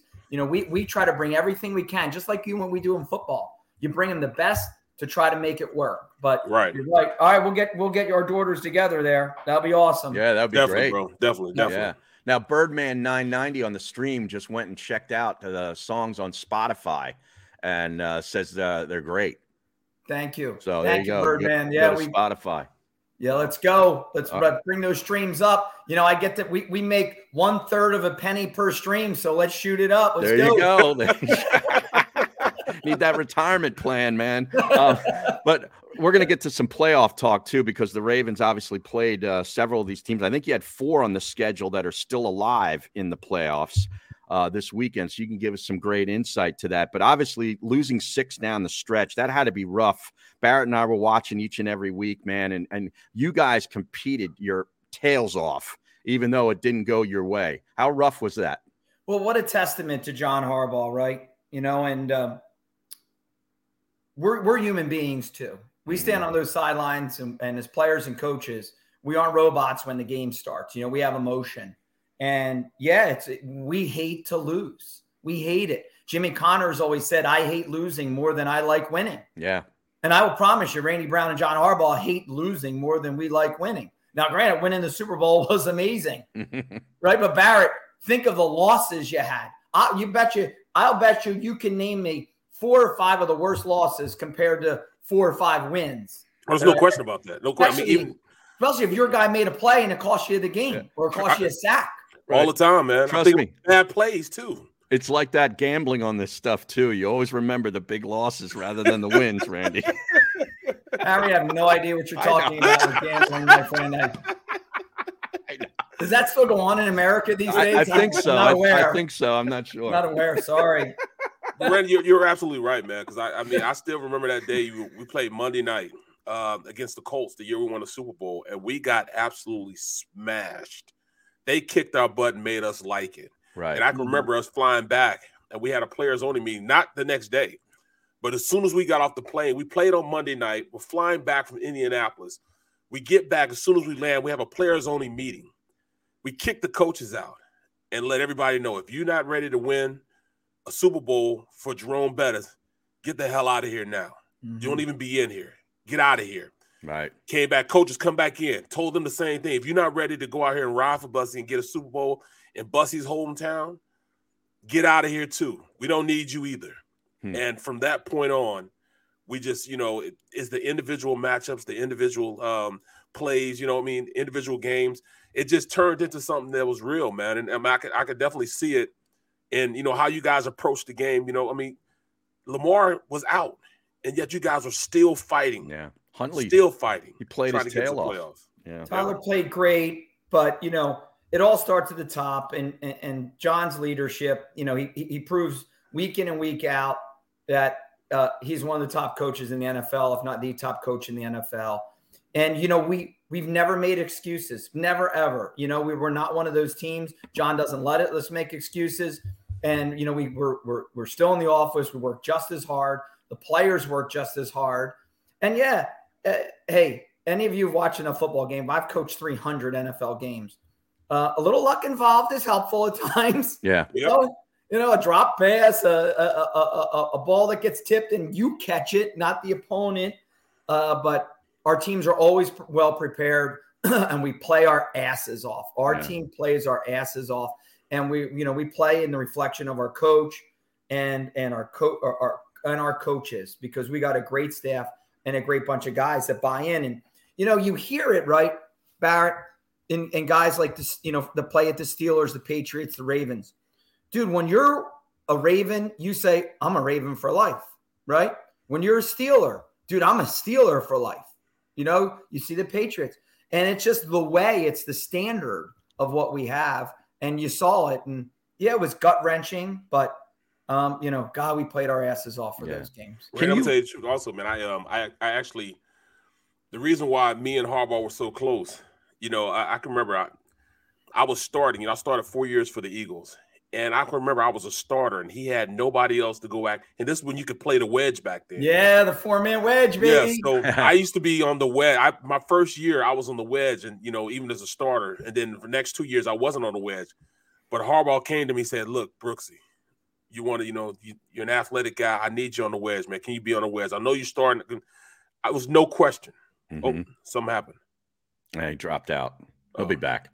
Yeah, I'm sure he'll be back. But yeah, man, Harbaugh was like, could you play the wedge? I'm like, no problem, man, no question. And I played the wedge.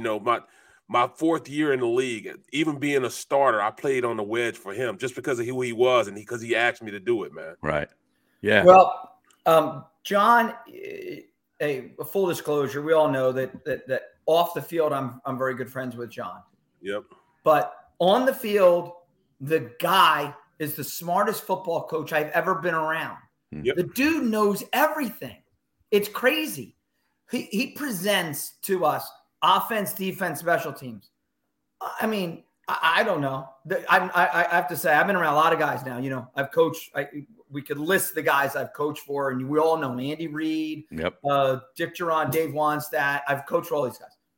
John, he just knows every phase. He knows where everybody needs to be, and he's brilliant with that. But he's very I can see how he can convince you to do something, Barrett. Yeah, he just had no question, man. He's personable. I just saw him I think it was 2 months ago. He was at Chicken and Peas out in Marlton.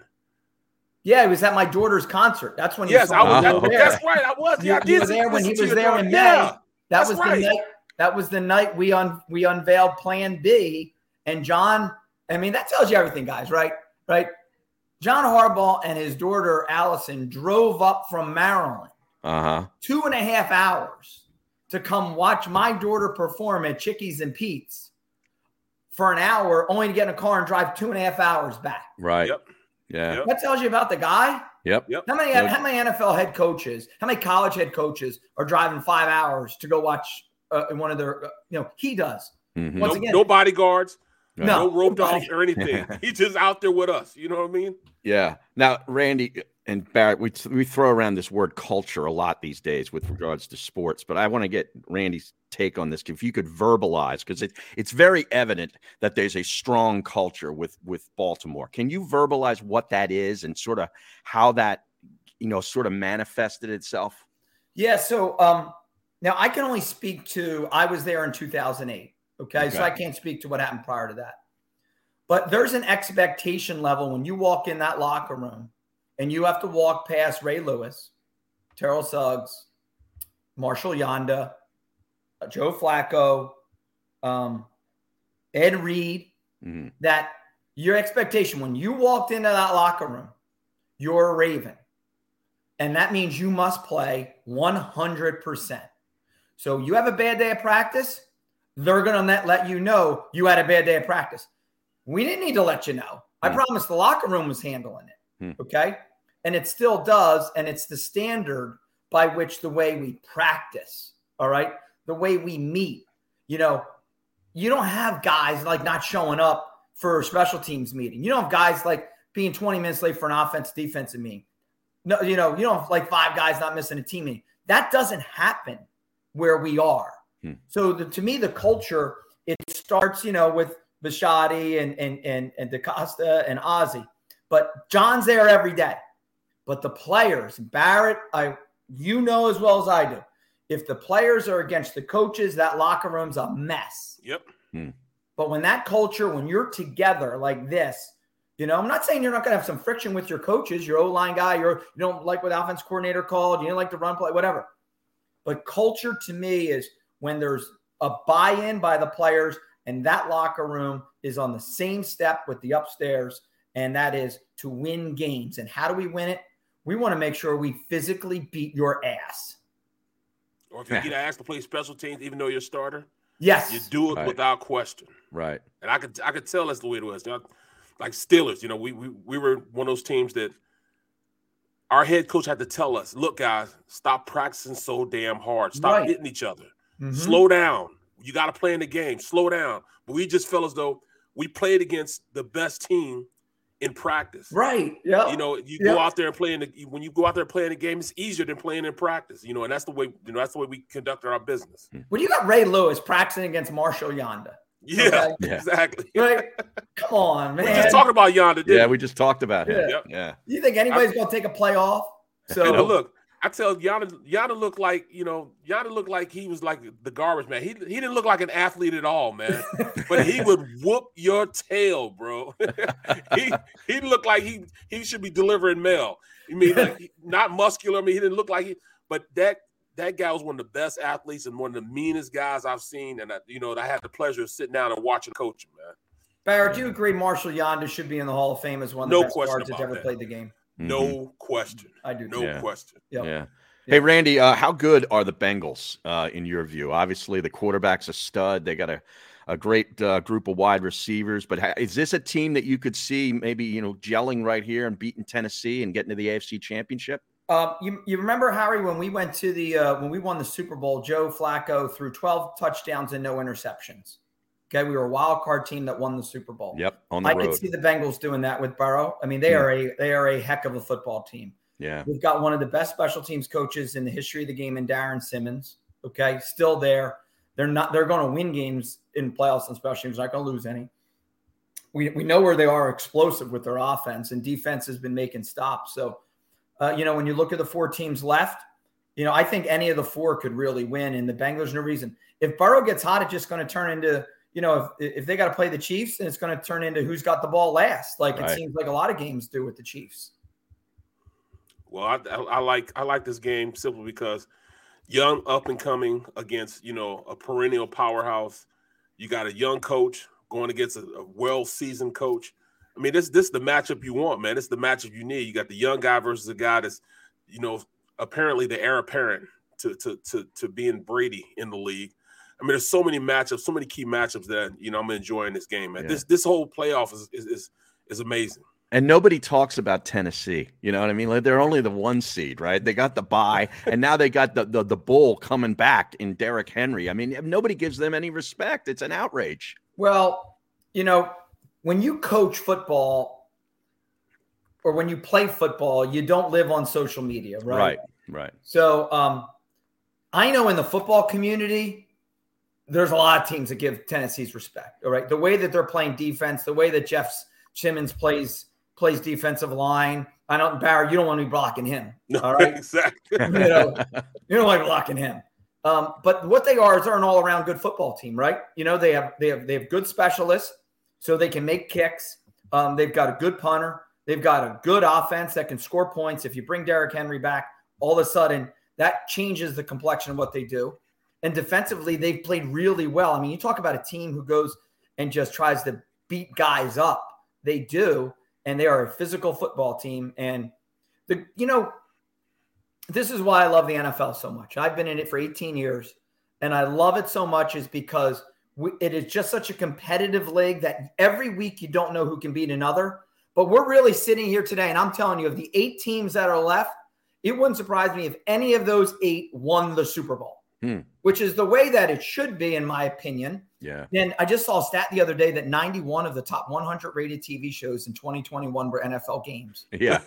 I wonder why, right? I was looking, I was like, where's Cheers and Friends? Right. I don't on the list anymore. Where's Seinfeld? Exactly. Where's Seinfeld? Where's that NBC lineup? Right. Yeah, it's incredible. Just dominance. But to your point, Harry, maybe on the outside, but on the inside, the National Football League, the Tennessee Titans are very, very highly respected. Listen, all 8 of these teams, and they have great football coaches. And, I look at it from a coaching standpoint. I don't root for teams. I'm an employee of the National Football League. I don't really root, but what I love watching is good football. I love good coaching, good schemes. What is somebody going to do? Is somebody going to come up with a better double team block, at a point of attack than somebody else than he did 2 weeks later? How are you going to block that front differently? Those are the things I look for. Yeah. Same with Barrett. Yeah. I tell people all the time, I see the individual matchups, so I saw key matchups that I like to break them down, man. That's just what I love, man. But there's so many, like even in this this game with looking at Tom Terrific, playing against, Stafford. I'm loving this matchup, and I think Stafford and go pull it out. Just from the matchups that I see there. Their defensive ends. All right, but their defensive ends going against that second team backup tackle, he's going to get destroyed. Even if the starter starts, he's going to be destroyed. So Barrett, I love you, man. I really do. I love you. Here we go. He hates to do it to me, though. Right. I stood on the sidelines for 31 Ravens-Steelers games, okay? I've stood on the sidelines for about 15 Patriot-Ravens games. And number 12, right? I ain't betting against number 12 ever. All right? Barrett, ah-da-da. That's an ah-da-da moment. I try to say, I think this is the time, man. I said this with the week before with the Eagles. I think this is the time. Well, nope. You know what? Hey, when Justin Tucker went out for that 66-yarder, I said, I think it's the time. Right now. And it was. It was. So you might be right, Well, I got to ask you, since you brought up number 12, I started watching Man in the Arena on ESPN Plus. I got Barrett to start watching it. I don't know if you just finished the season. Is that something that would interest you, this documentary series on Brady? Only after I finish watching Ozark. Okay. And once Ozark comes out tomorrow, all right, I'm all in on Ozark tomorrow. Okay, that's a great show too. Yeah, I haven't watched it. So, it's great. Harry, good question. I really don't watch many of those things, but I watched the Madden, the 90-minute All Madden show the other night. Yeah, that's pretty good. That was the first time I was crying in that one. Yeah, me too. It was.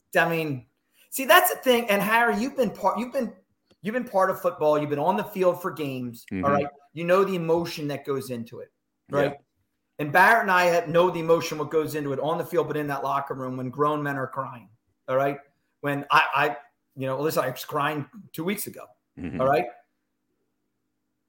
The game of football brings people so close to each other and friends forever that no matter when I see Barrett again, from now till I'm age 80 and we're playing at Jaws' 75th golf tournament, all right? Barrett's going to say, remember that time I played wedge for the Eagles in 19?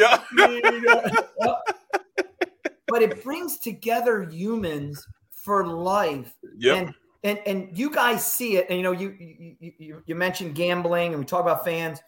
People see it like that. Barrett and I, who've been in it, we see it as it's an emotional game that creates friends forever, that creates memories forever. That's our life. Okay. Fans, and listen, without fans, we don't get paid. I was a fan for many years, but I don't think fans understand that one level, which is we love each other. Well, I can literally say I love Barrett Brooks, and John Harbaugh will say I love Barrett Brooks, and I'll say I love John Harbaugh because we are brothers. It's a different. Yeah. I don't want to sound too kooky with it. But I get it. Love. Yeah, I get it. It's emotional.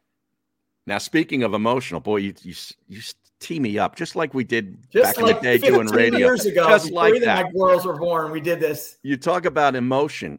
You had to feel so good seeing Jim Harbaugh, wandering around the field as the fans were going crazy in Ann Arbor, where it's just like he was walking around in a daze because he had just vanquished Ohio State. How surreal was that?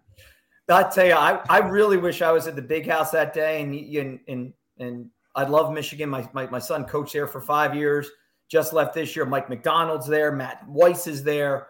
But to see Jim Harbaugh and 100,000 people on the field, or 50,000, whatever number it was, I was crying. I was crying like a baby. It was just one of the greatest sports moments for me because I know what Jim was going through. I know what my son went through last year when they were 2-4. All right. When everybody in the Detroit metro area in Ann Arbor wanted to send that whole staff out on their first flight to Saskatoon. Yeah. Right. I know what it was like. I know what Jim has gone through. I know what Jack went through.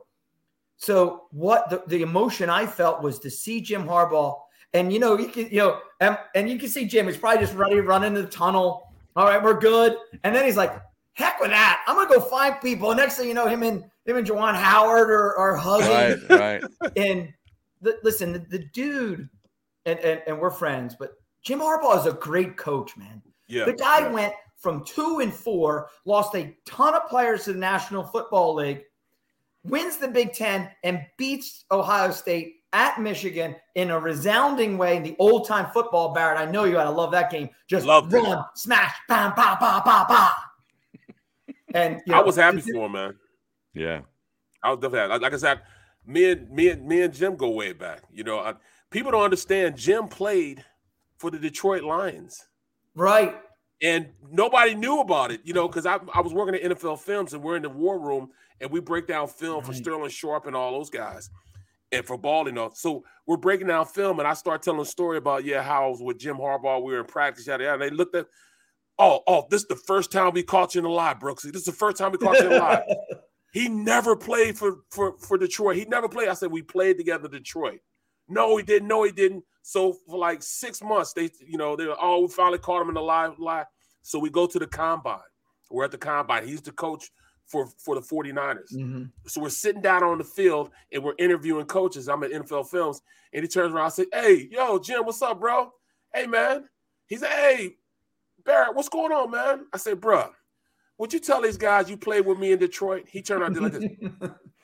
I did play in Detroit for like 2 months. You're right. I did play in Detroit. 2 months. And I turned around, looked at those guys like, see, I told you I wasn't lying. You know what I'm saying? Yep. But he was one of the greatest guys, man, I met, man. A great, great guy, too. And that's the thing, Harry. People don't realize what a good NFL quarterback, Captain Comeback was. I mean, his name is up there in the rafters in Indianapolis. With the Colts, yeah. Yeah. And I was in Chicago in the late 90s. And Jim Harbaugh was the quarterback for the Baltimore Ravens when Ted Marchibroda coached the team when they first came out. Wow. And I coached there's a name from the past. There you go. Wow. My first ever game was against it was in 99. I'm sorry, my second season. Glenn Foley was quarterback in the Seattle Seahawks. Oh yeah. What? I was at the Chicago Bears, and Glenn Foley was starting for the Seattle Seahawks. Yeah. So I mean, dude, we can go on and on and on You know, I love it. But Foley's Jim's a hell of a coach. Jim's a hell of a coach. And Foley's one of Parcells' favorites, by the way. Is he really? Oh, yeah. He's got great stories about that. But didn't Jim Harbaugh take the Colts? Was it the AFC Championship? Yes. Into Pittsburgh and lost to that Neil O'Donnell team that went on to lose to Dallas, right? Yes. Yeah, that was 95, wasn't it? It was 95. Yes, 95, 96, somewhere around there. Yep. Hey, well, Harry, let me share this. I got to share this Super Bowl story with you because it's exactly what you're talking about. So we all know Joe Flacco, right? Yeah. And by the way, I didn't realize everybody in South Jersey related to Joe Flacco. Right? Wherever I go.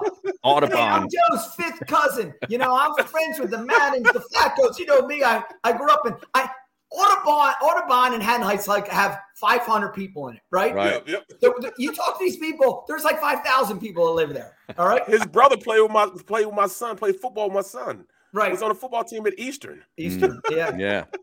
Yeah, with my brother Rick, who was coaching at Eastern. Yes. Rick was coaching at Eastern with him. And Eli Apple. All right. Exactly. Right. So we won the Super Bowl. We're at the big Super Bowl party, right? So up on the stage is Mary J. Blige. We've got Beyonce. We've got the whole crew, right? Ray Lewis is up there. And we look around, and there's Super Bowl MVP, Joe Flacco, just wandering around the party with a Miller Lite bottle in his hand. Nobody talking to him. He's just walking around because it's Joe Flacco. So when Jim Harbaugh was walking around there the other day, Harry, I said that was the same as the Super Bowl night party. That's Joe Flacco just walking around. Oh, by the way, I just won a Corvette. I'm a Super Bowl MVP. Soaking it all in. Yeah, that's awesome. That is great. Randy, we could talk to you forever, man, but I know you got stuff to do, and we look forward to following your daughter on throughout her career. And what is it at Ryan Brown Music, right? So it's Ryan Brown Music on Instagram, Ryan Brown Music. And then I'm on Instagram, Mayor Randy Brown. Right. I'm on Twitter.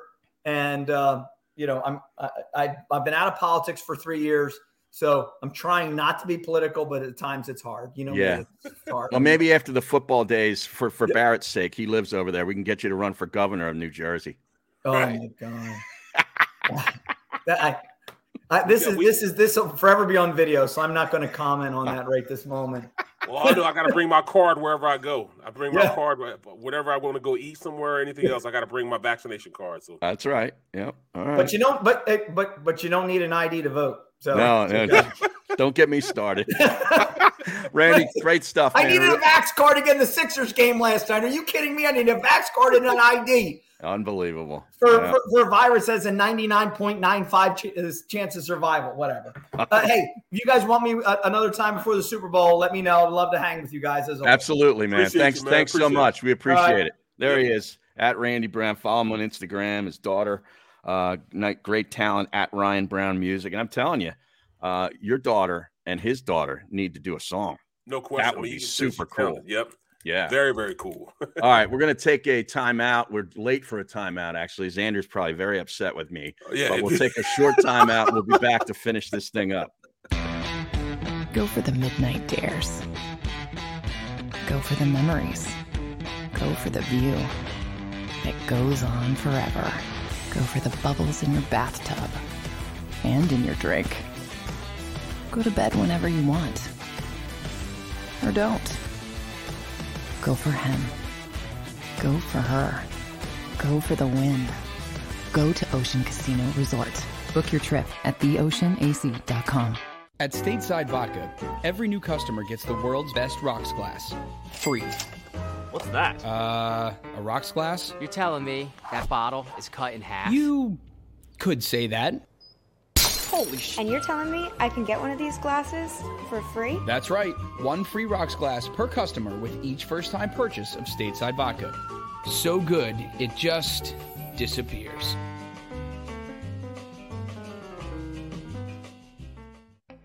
As a hard-working American, you've never experienced how tough life can be until now.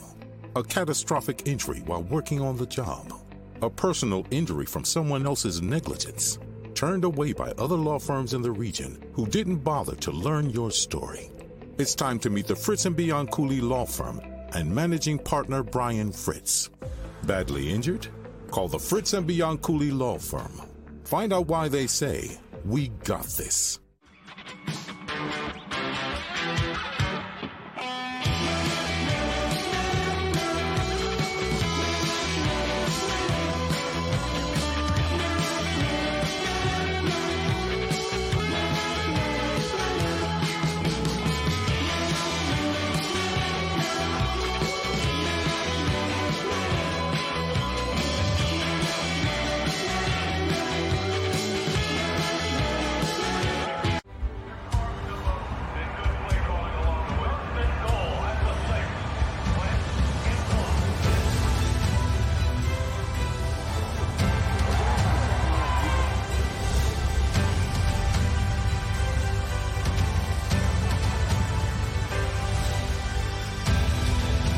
field of life, First Trust Bank is there for you. Champions on 3. 1, 2, 3. Because Philadelphia dreams deserve a Philadelphia bank.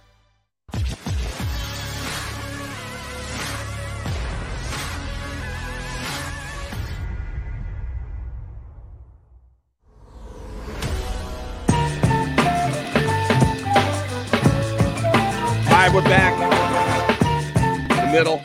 Thanks to Randy Brown. He's great to talk to, man. You know, very interesting guy. A lot of different things. Football. I love talking football with the two of you.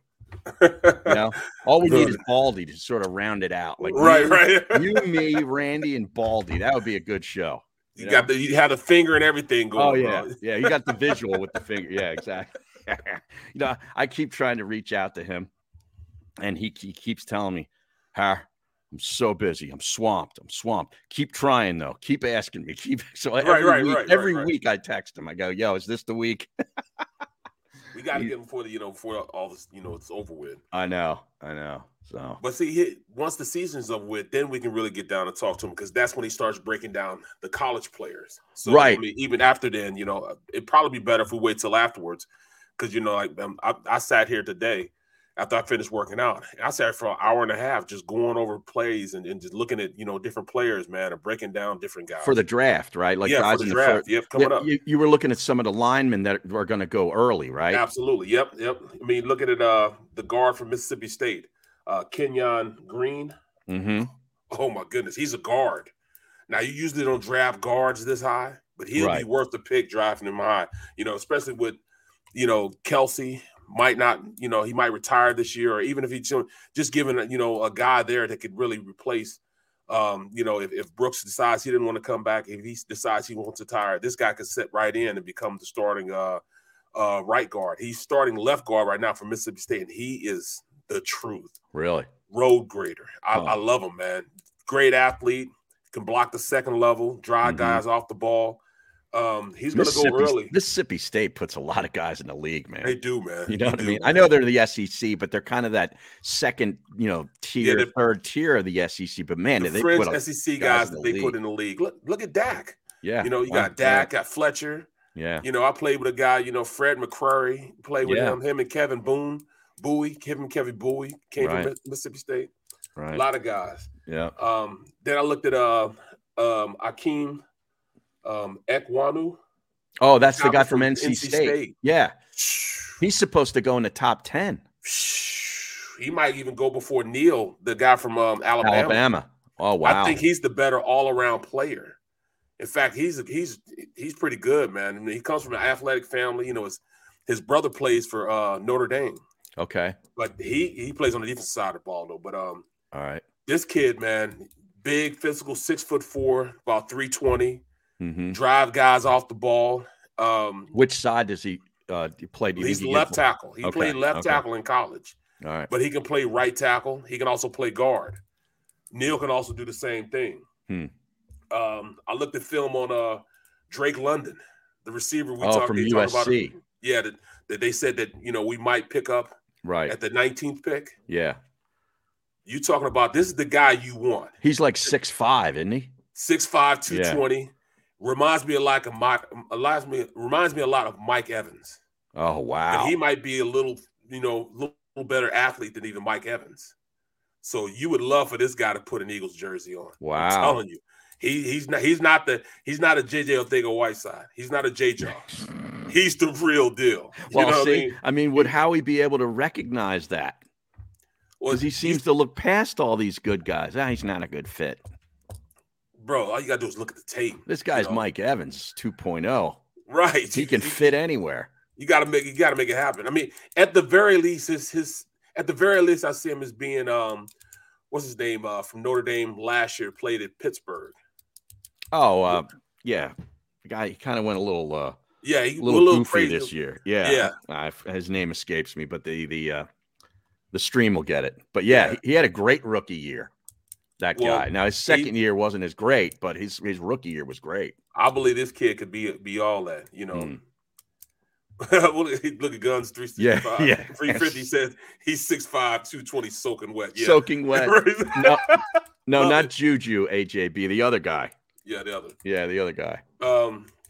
I also looked at Lewis Sin, the safety from Georgia. Oh, yeah. He made plays in that championship game, man. Yeah, Claypool. That's the guy, Ash. Claypool. Yep, that's him. Yeah, that's him. Claypool. Yep.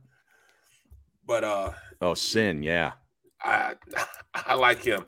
I see him as more of a box safety. So a guy to come up against the run more than cover. Yeah, but he can still cover though. But he's good enough to cover. But I see him as a box safety. The kid from he's not as good as that Notre Dame safety though. No, right? No. I mean, I watched film of him. He runs sideline to sideline. That's Kyle Hamilton. Hamilton, yeah. Yeah. Number 14. Yeah, he's going to be a top 5, 6, 7. Yeah, pick. his number sticks out, a lot in that game, man. Mm-hmm. So I mean, I like him. Looked at a couple pass rushers. Looked at some quarterbacks. Looked at the corner Kaiir Elam from Florida. Yes. Yeah. 6'2", 196 pounds. I mean, he might be he's the second best corner in this draft. No question. In fact, he might be 1B, and Derek Stingley Jr. probably be 1A. Right. It's not a very deep draft for corners at the top, though, is it? Yeah. No. So they're going to go early. They're going to jump out early. Mm-hmm. So if you're going to draft, and they need to draft somebody in the secondaries. I mean, I know what you were saying. You and a couple other people have been saying this a lot. There's no way the Eagles use all 3 picks in this year's draft. And I see that, and I kind of feel that also. Yeah. I see them trading and just having 1 first-round pick in this draft. Howie loves the maneuver, whether it's the maneuver up or down within that round and accumulate more. And I'd be totally good with if they got an extra first-round pick for next year. I'll be good with that if they I also. But at the very least, we have to pick up a pass rusher. Yeah. In this draft. That's priority number 1. Yeah, that's our biggest need is a pass rusher. And it can be I would prefer it be on the outside, but they might try to get somebody from, in the inside, the kid from Mississippi, the kid from Texas A&M. Yeah. They might, what's his name? The lineman? Marvin Leal. Yeah, Leal. Tackle from there. He's a guy that looks to be like in the middle to late first round, right? Yep. Yeah. Yep. Now, there's a question on the stream here. Barrett, this is from Ash. What do you think of Christian Harris? Isn't that linebacker for Alabama that was all over the field in that championship game? Number 8? He's on my wish list. Oh. He's on my wish list also. He is an animal, that guy. Oh. I'll tell you what. He was in the backfield as much as the Georgia running backs in that first half. Talk about speed. Yeah. Well, come on, man. He might be the number 1 defensive player in the draft. Yeah. But, it'll be tough because you can't pass those pass rushers, dog. You know what I'm saying? Both the pass rushers from Michigan, right? Both the pass rushers, Hutchinson and Ojabo. Yeah. Yeah, both of those guys will go top 5, top 10. And Hutchinson is definitely probably he'll probably be the first pick, and then the kid from Oregon will probably be the second pick. Right. And that Christian Harris just declared a couple of days ago for the draft. By the way, exactly. So exactly. Yeah. I mean, people are gonna have to redo their mock drafts here because that guy's gonna be in there. He's a monster. Well, see, but the only thing is, does he come in as a defensive end in a 3-4 linebacker or as a defensive end? Well, does he remind you of the Dallas Cowboy? Harris reminds me more of a not Parsons. Necessarily him. Not Parsons? No, Parsons is if anything, Parsons is a different animal. In fact, I would think that I would think that the kid, Lloyd would be more so like a Harris. I mean, Lloyd would be more so like a guy that that you see in Micah Parsons. So Lloyd, the linebacker from Utah. Yes. Is more okay. Yes. Okay. But he can still mix it up, man. This Harris guy recorded 45 solo tackles, 5.5 sacks, and 2 forced fumbles during the 2021 season. We can only dream about stuff like that because they're not going to invest that. I know. They won't invest that. I know. We'll see him. We'll root for him on another team. Yeah, I like that. I love doing that too because that's how I watch football a lot of times. I'm like, yeah, I like that guy for the Eagles. Right. I like pointing to the screen, telling my wife, I really thought the Eagles should have drafted this guy. She's like, oh, great. They didn't, though, did they? And I'm like, nope. No, they didn't. No, they didn't. It happens all the time, though, man. I know. All the time. I know. Yeah, we'll have to get Randy on one more time, maybe before the Super Bowl or whatever. Yeah. Love talking to him. Yeah. Love talking to him. And that's who he is all the time, man. Yeah. Yeah. All the time. And you think about it, like Harbaugh, he lost the last 6 games. Obviously, he lost his quarterback, which was the the real reason. They have Lamar Jackson. They don't lose 6 in a row. They're in the playoffs. But Harbaugh is one of those guys, John Harbaugh. Like if you lost, let's just say Bisciotti decided to make a change for whatever harebrained reason, and he got rid of Harbaugh. I would fire my coach 5 seconds later. I'd be on the phone. No disrespect to Sirianni. Nice guys, had a nice year, and he'll get a job somewhere else. But if I'm Lurie, I'm on the phone to Nick. Hey, you're out. Right. I'm hiring John Harbaugh, and I would charter the jet immediately to Baltimore and go pick him up. He wouldn't pass waivers. you know how you wait as an NFL player. You got to wait. Right. For waivers for 4 hours for waivers. Right. He wouldn't make it past waivers. Yeah. There's no way he'll make it past waivers. He's that good of a coach, man. They love him. Everybody loves him. I know. Harbaugh's so easy to get along with too, man. Yeah. So easy to get along with. I can remember, just he wants you to be successful. And that's what you want from a coach. He wants you to be successful. If he sees something in you that you don't see, he makes it his mission to make sure that you do get to that level. So there's no way that I wouldn't do anything for John. Anything. Right. If he told me, hey man, I need you to come coach, I would have to leave the middle, dog, and go coach with him. Oh yeah, I don't understand that. I totally would understand that. You would have my blessing. Right. I'd sort of feel like Andy Reid here. I'd be like, I just want my guy to go and improve his career. Yeah, well, see, I mean, I'd have to, see that. Then I have to go talk to everybody else. You know what I'm saying? And I know my boy Xander be pissed off. Oh yeah, he'd be cussing me now. Yeah, well, you can't worry about that. Yeah. Now, at Phillies fan 1965 points out a fact. He says, and Harbaugh lost 2 games because they went for 2 to tie. I think one of them was against the Packers with the backup quarterback, if I remember, right? Yep, that was late in the season, 31-30 they lost that game. He went for 2.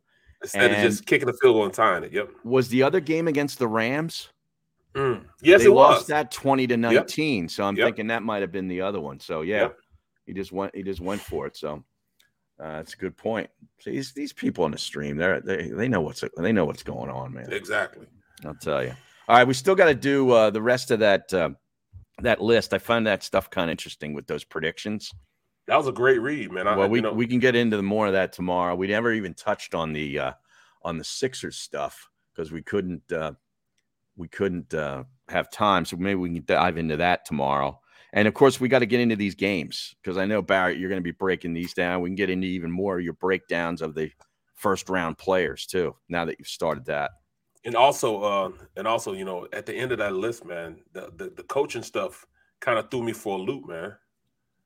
At the end of the list, the top 10, the coaching stuff at the end. Yeah, let me just see what you're talking about because I kind of forget. I've been looking at so much stuff. Right. There's one about Baker Mayfield at the end. There's one about Aaron Rodgers. A major coaching name. Now I see what you're talking about. Yeah. Will leave for television. See? Yes. I find that interesting. So, Yep. You know why I love that? Because it's chaos.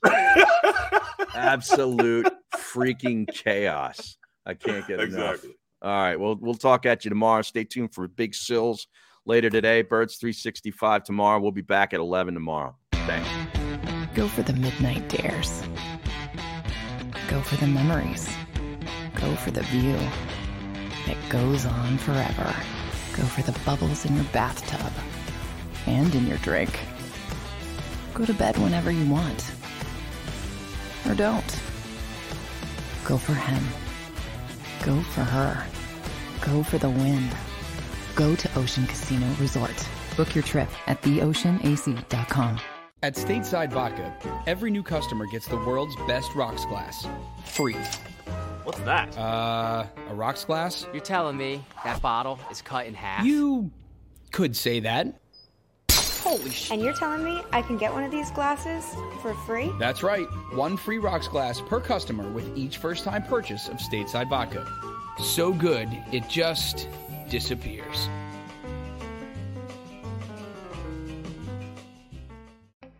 As a hard-working American, you've never experienced how tough life can be until now. A catastrophic injury while working on the job. A personal injury from someone else's negligence. Turned away by other law firms in the region who didn't bother to learn your story. It's time to meet the Fritz & Bianculli Law Firm and managing partner Brian Fritz. Badly injured? Call the Fritz & Bianculli Law Firm. Find out why they say, "We got this."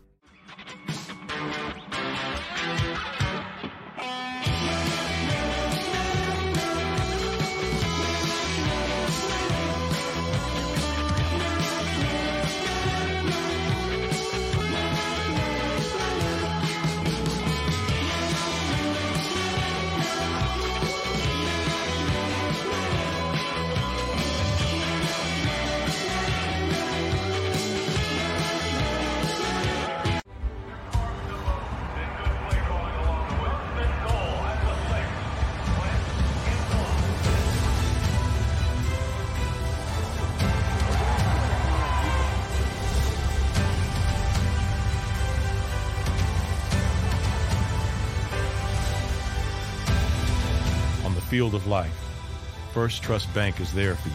Champions on 3. 1, 2, 3. Because Philadelphia dreams deserve a Philadelphia bank.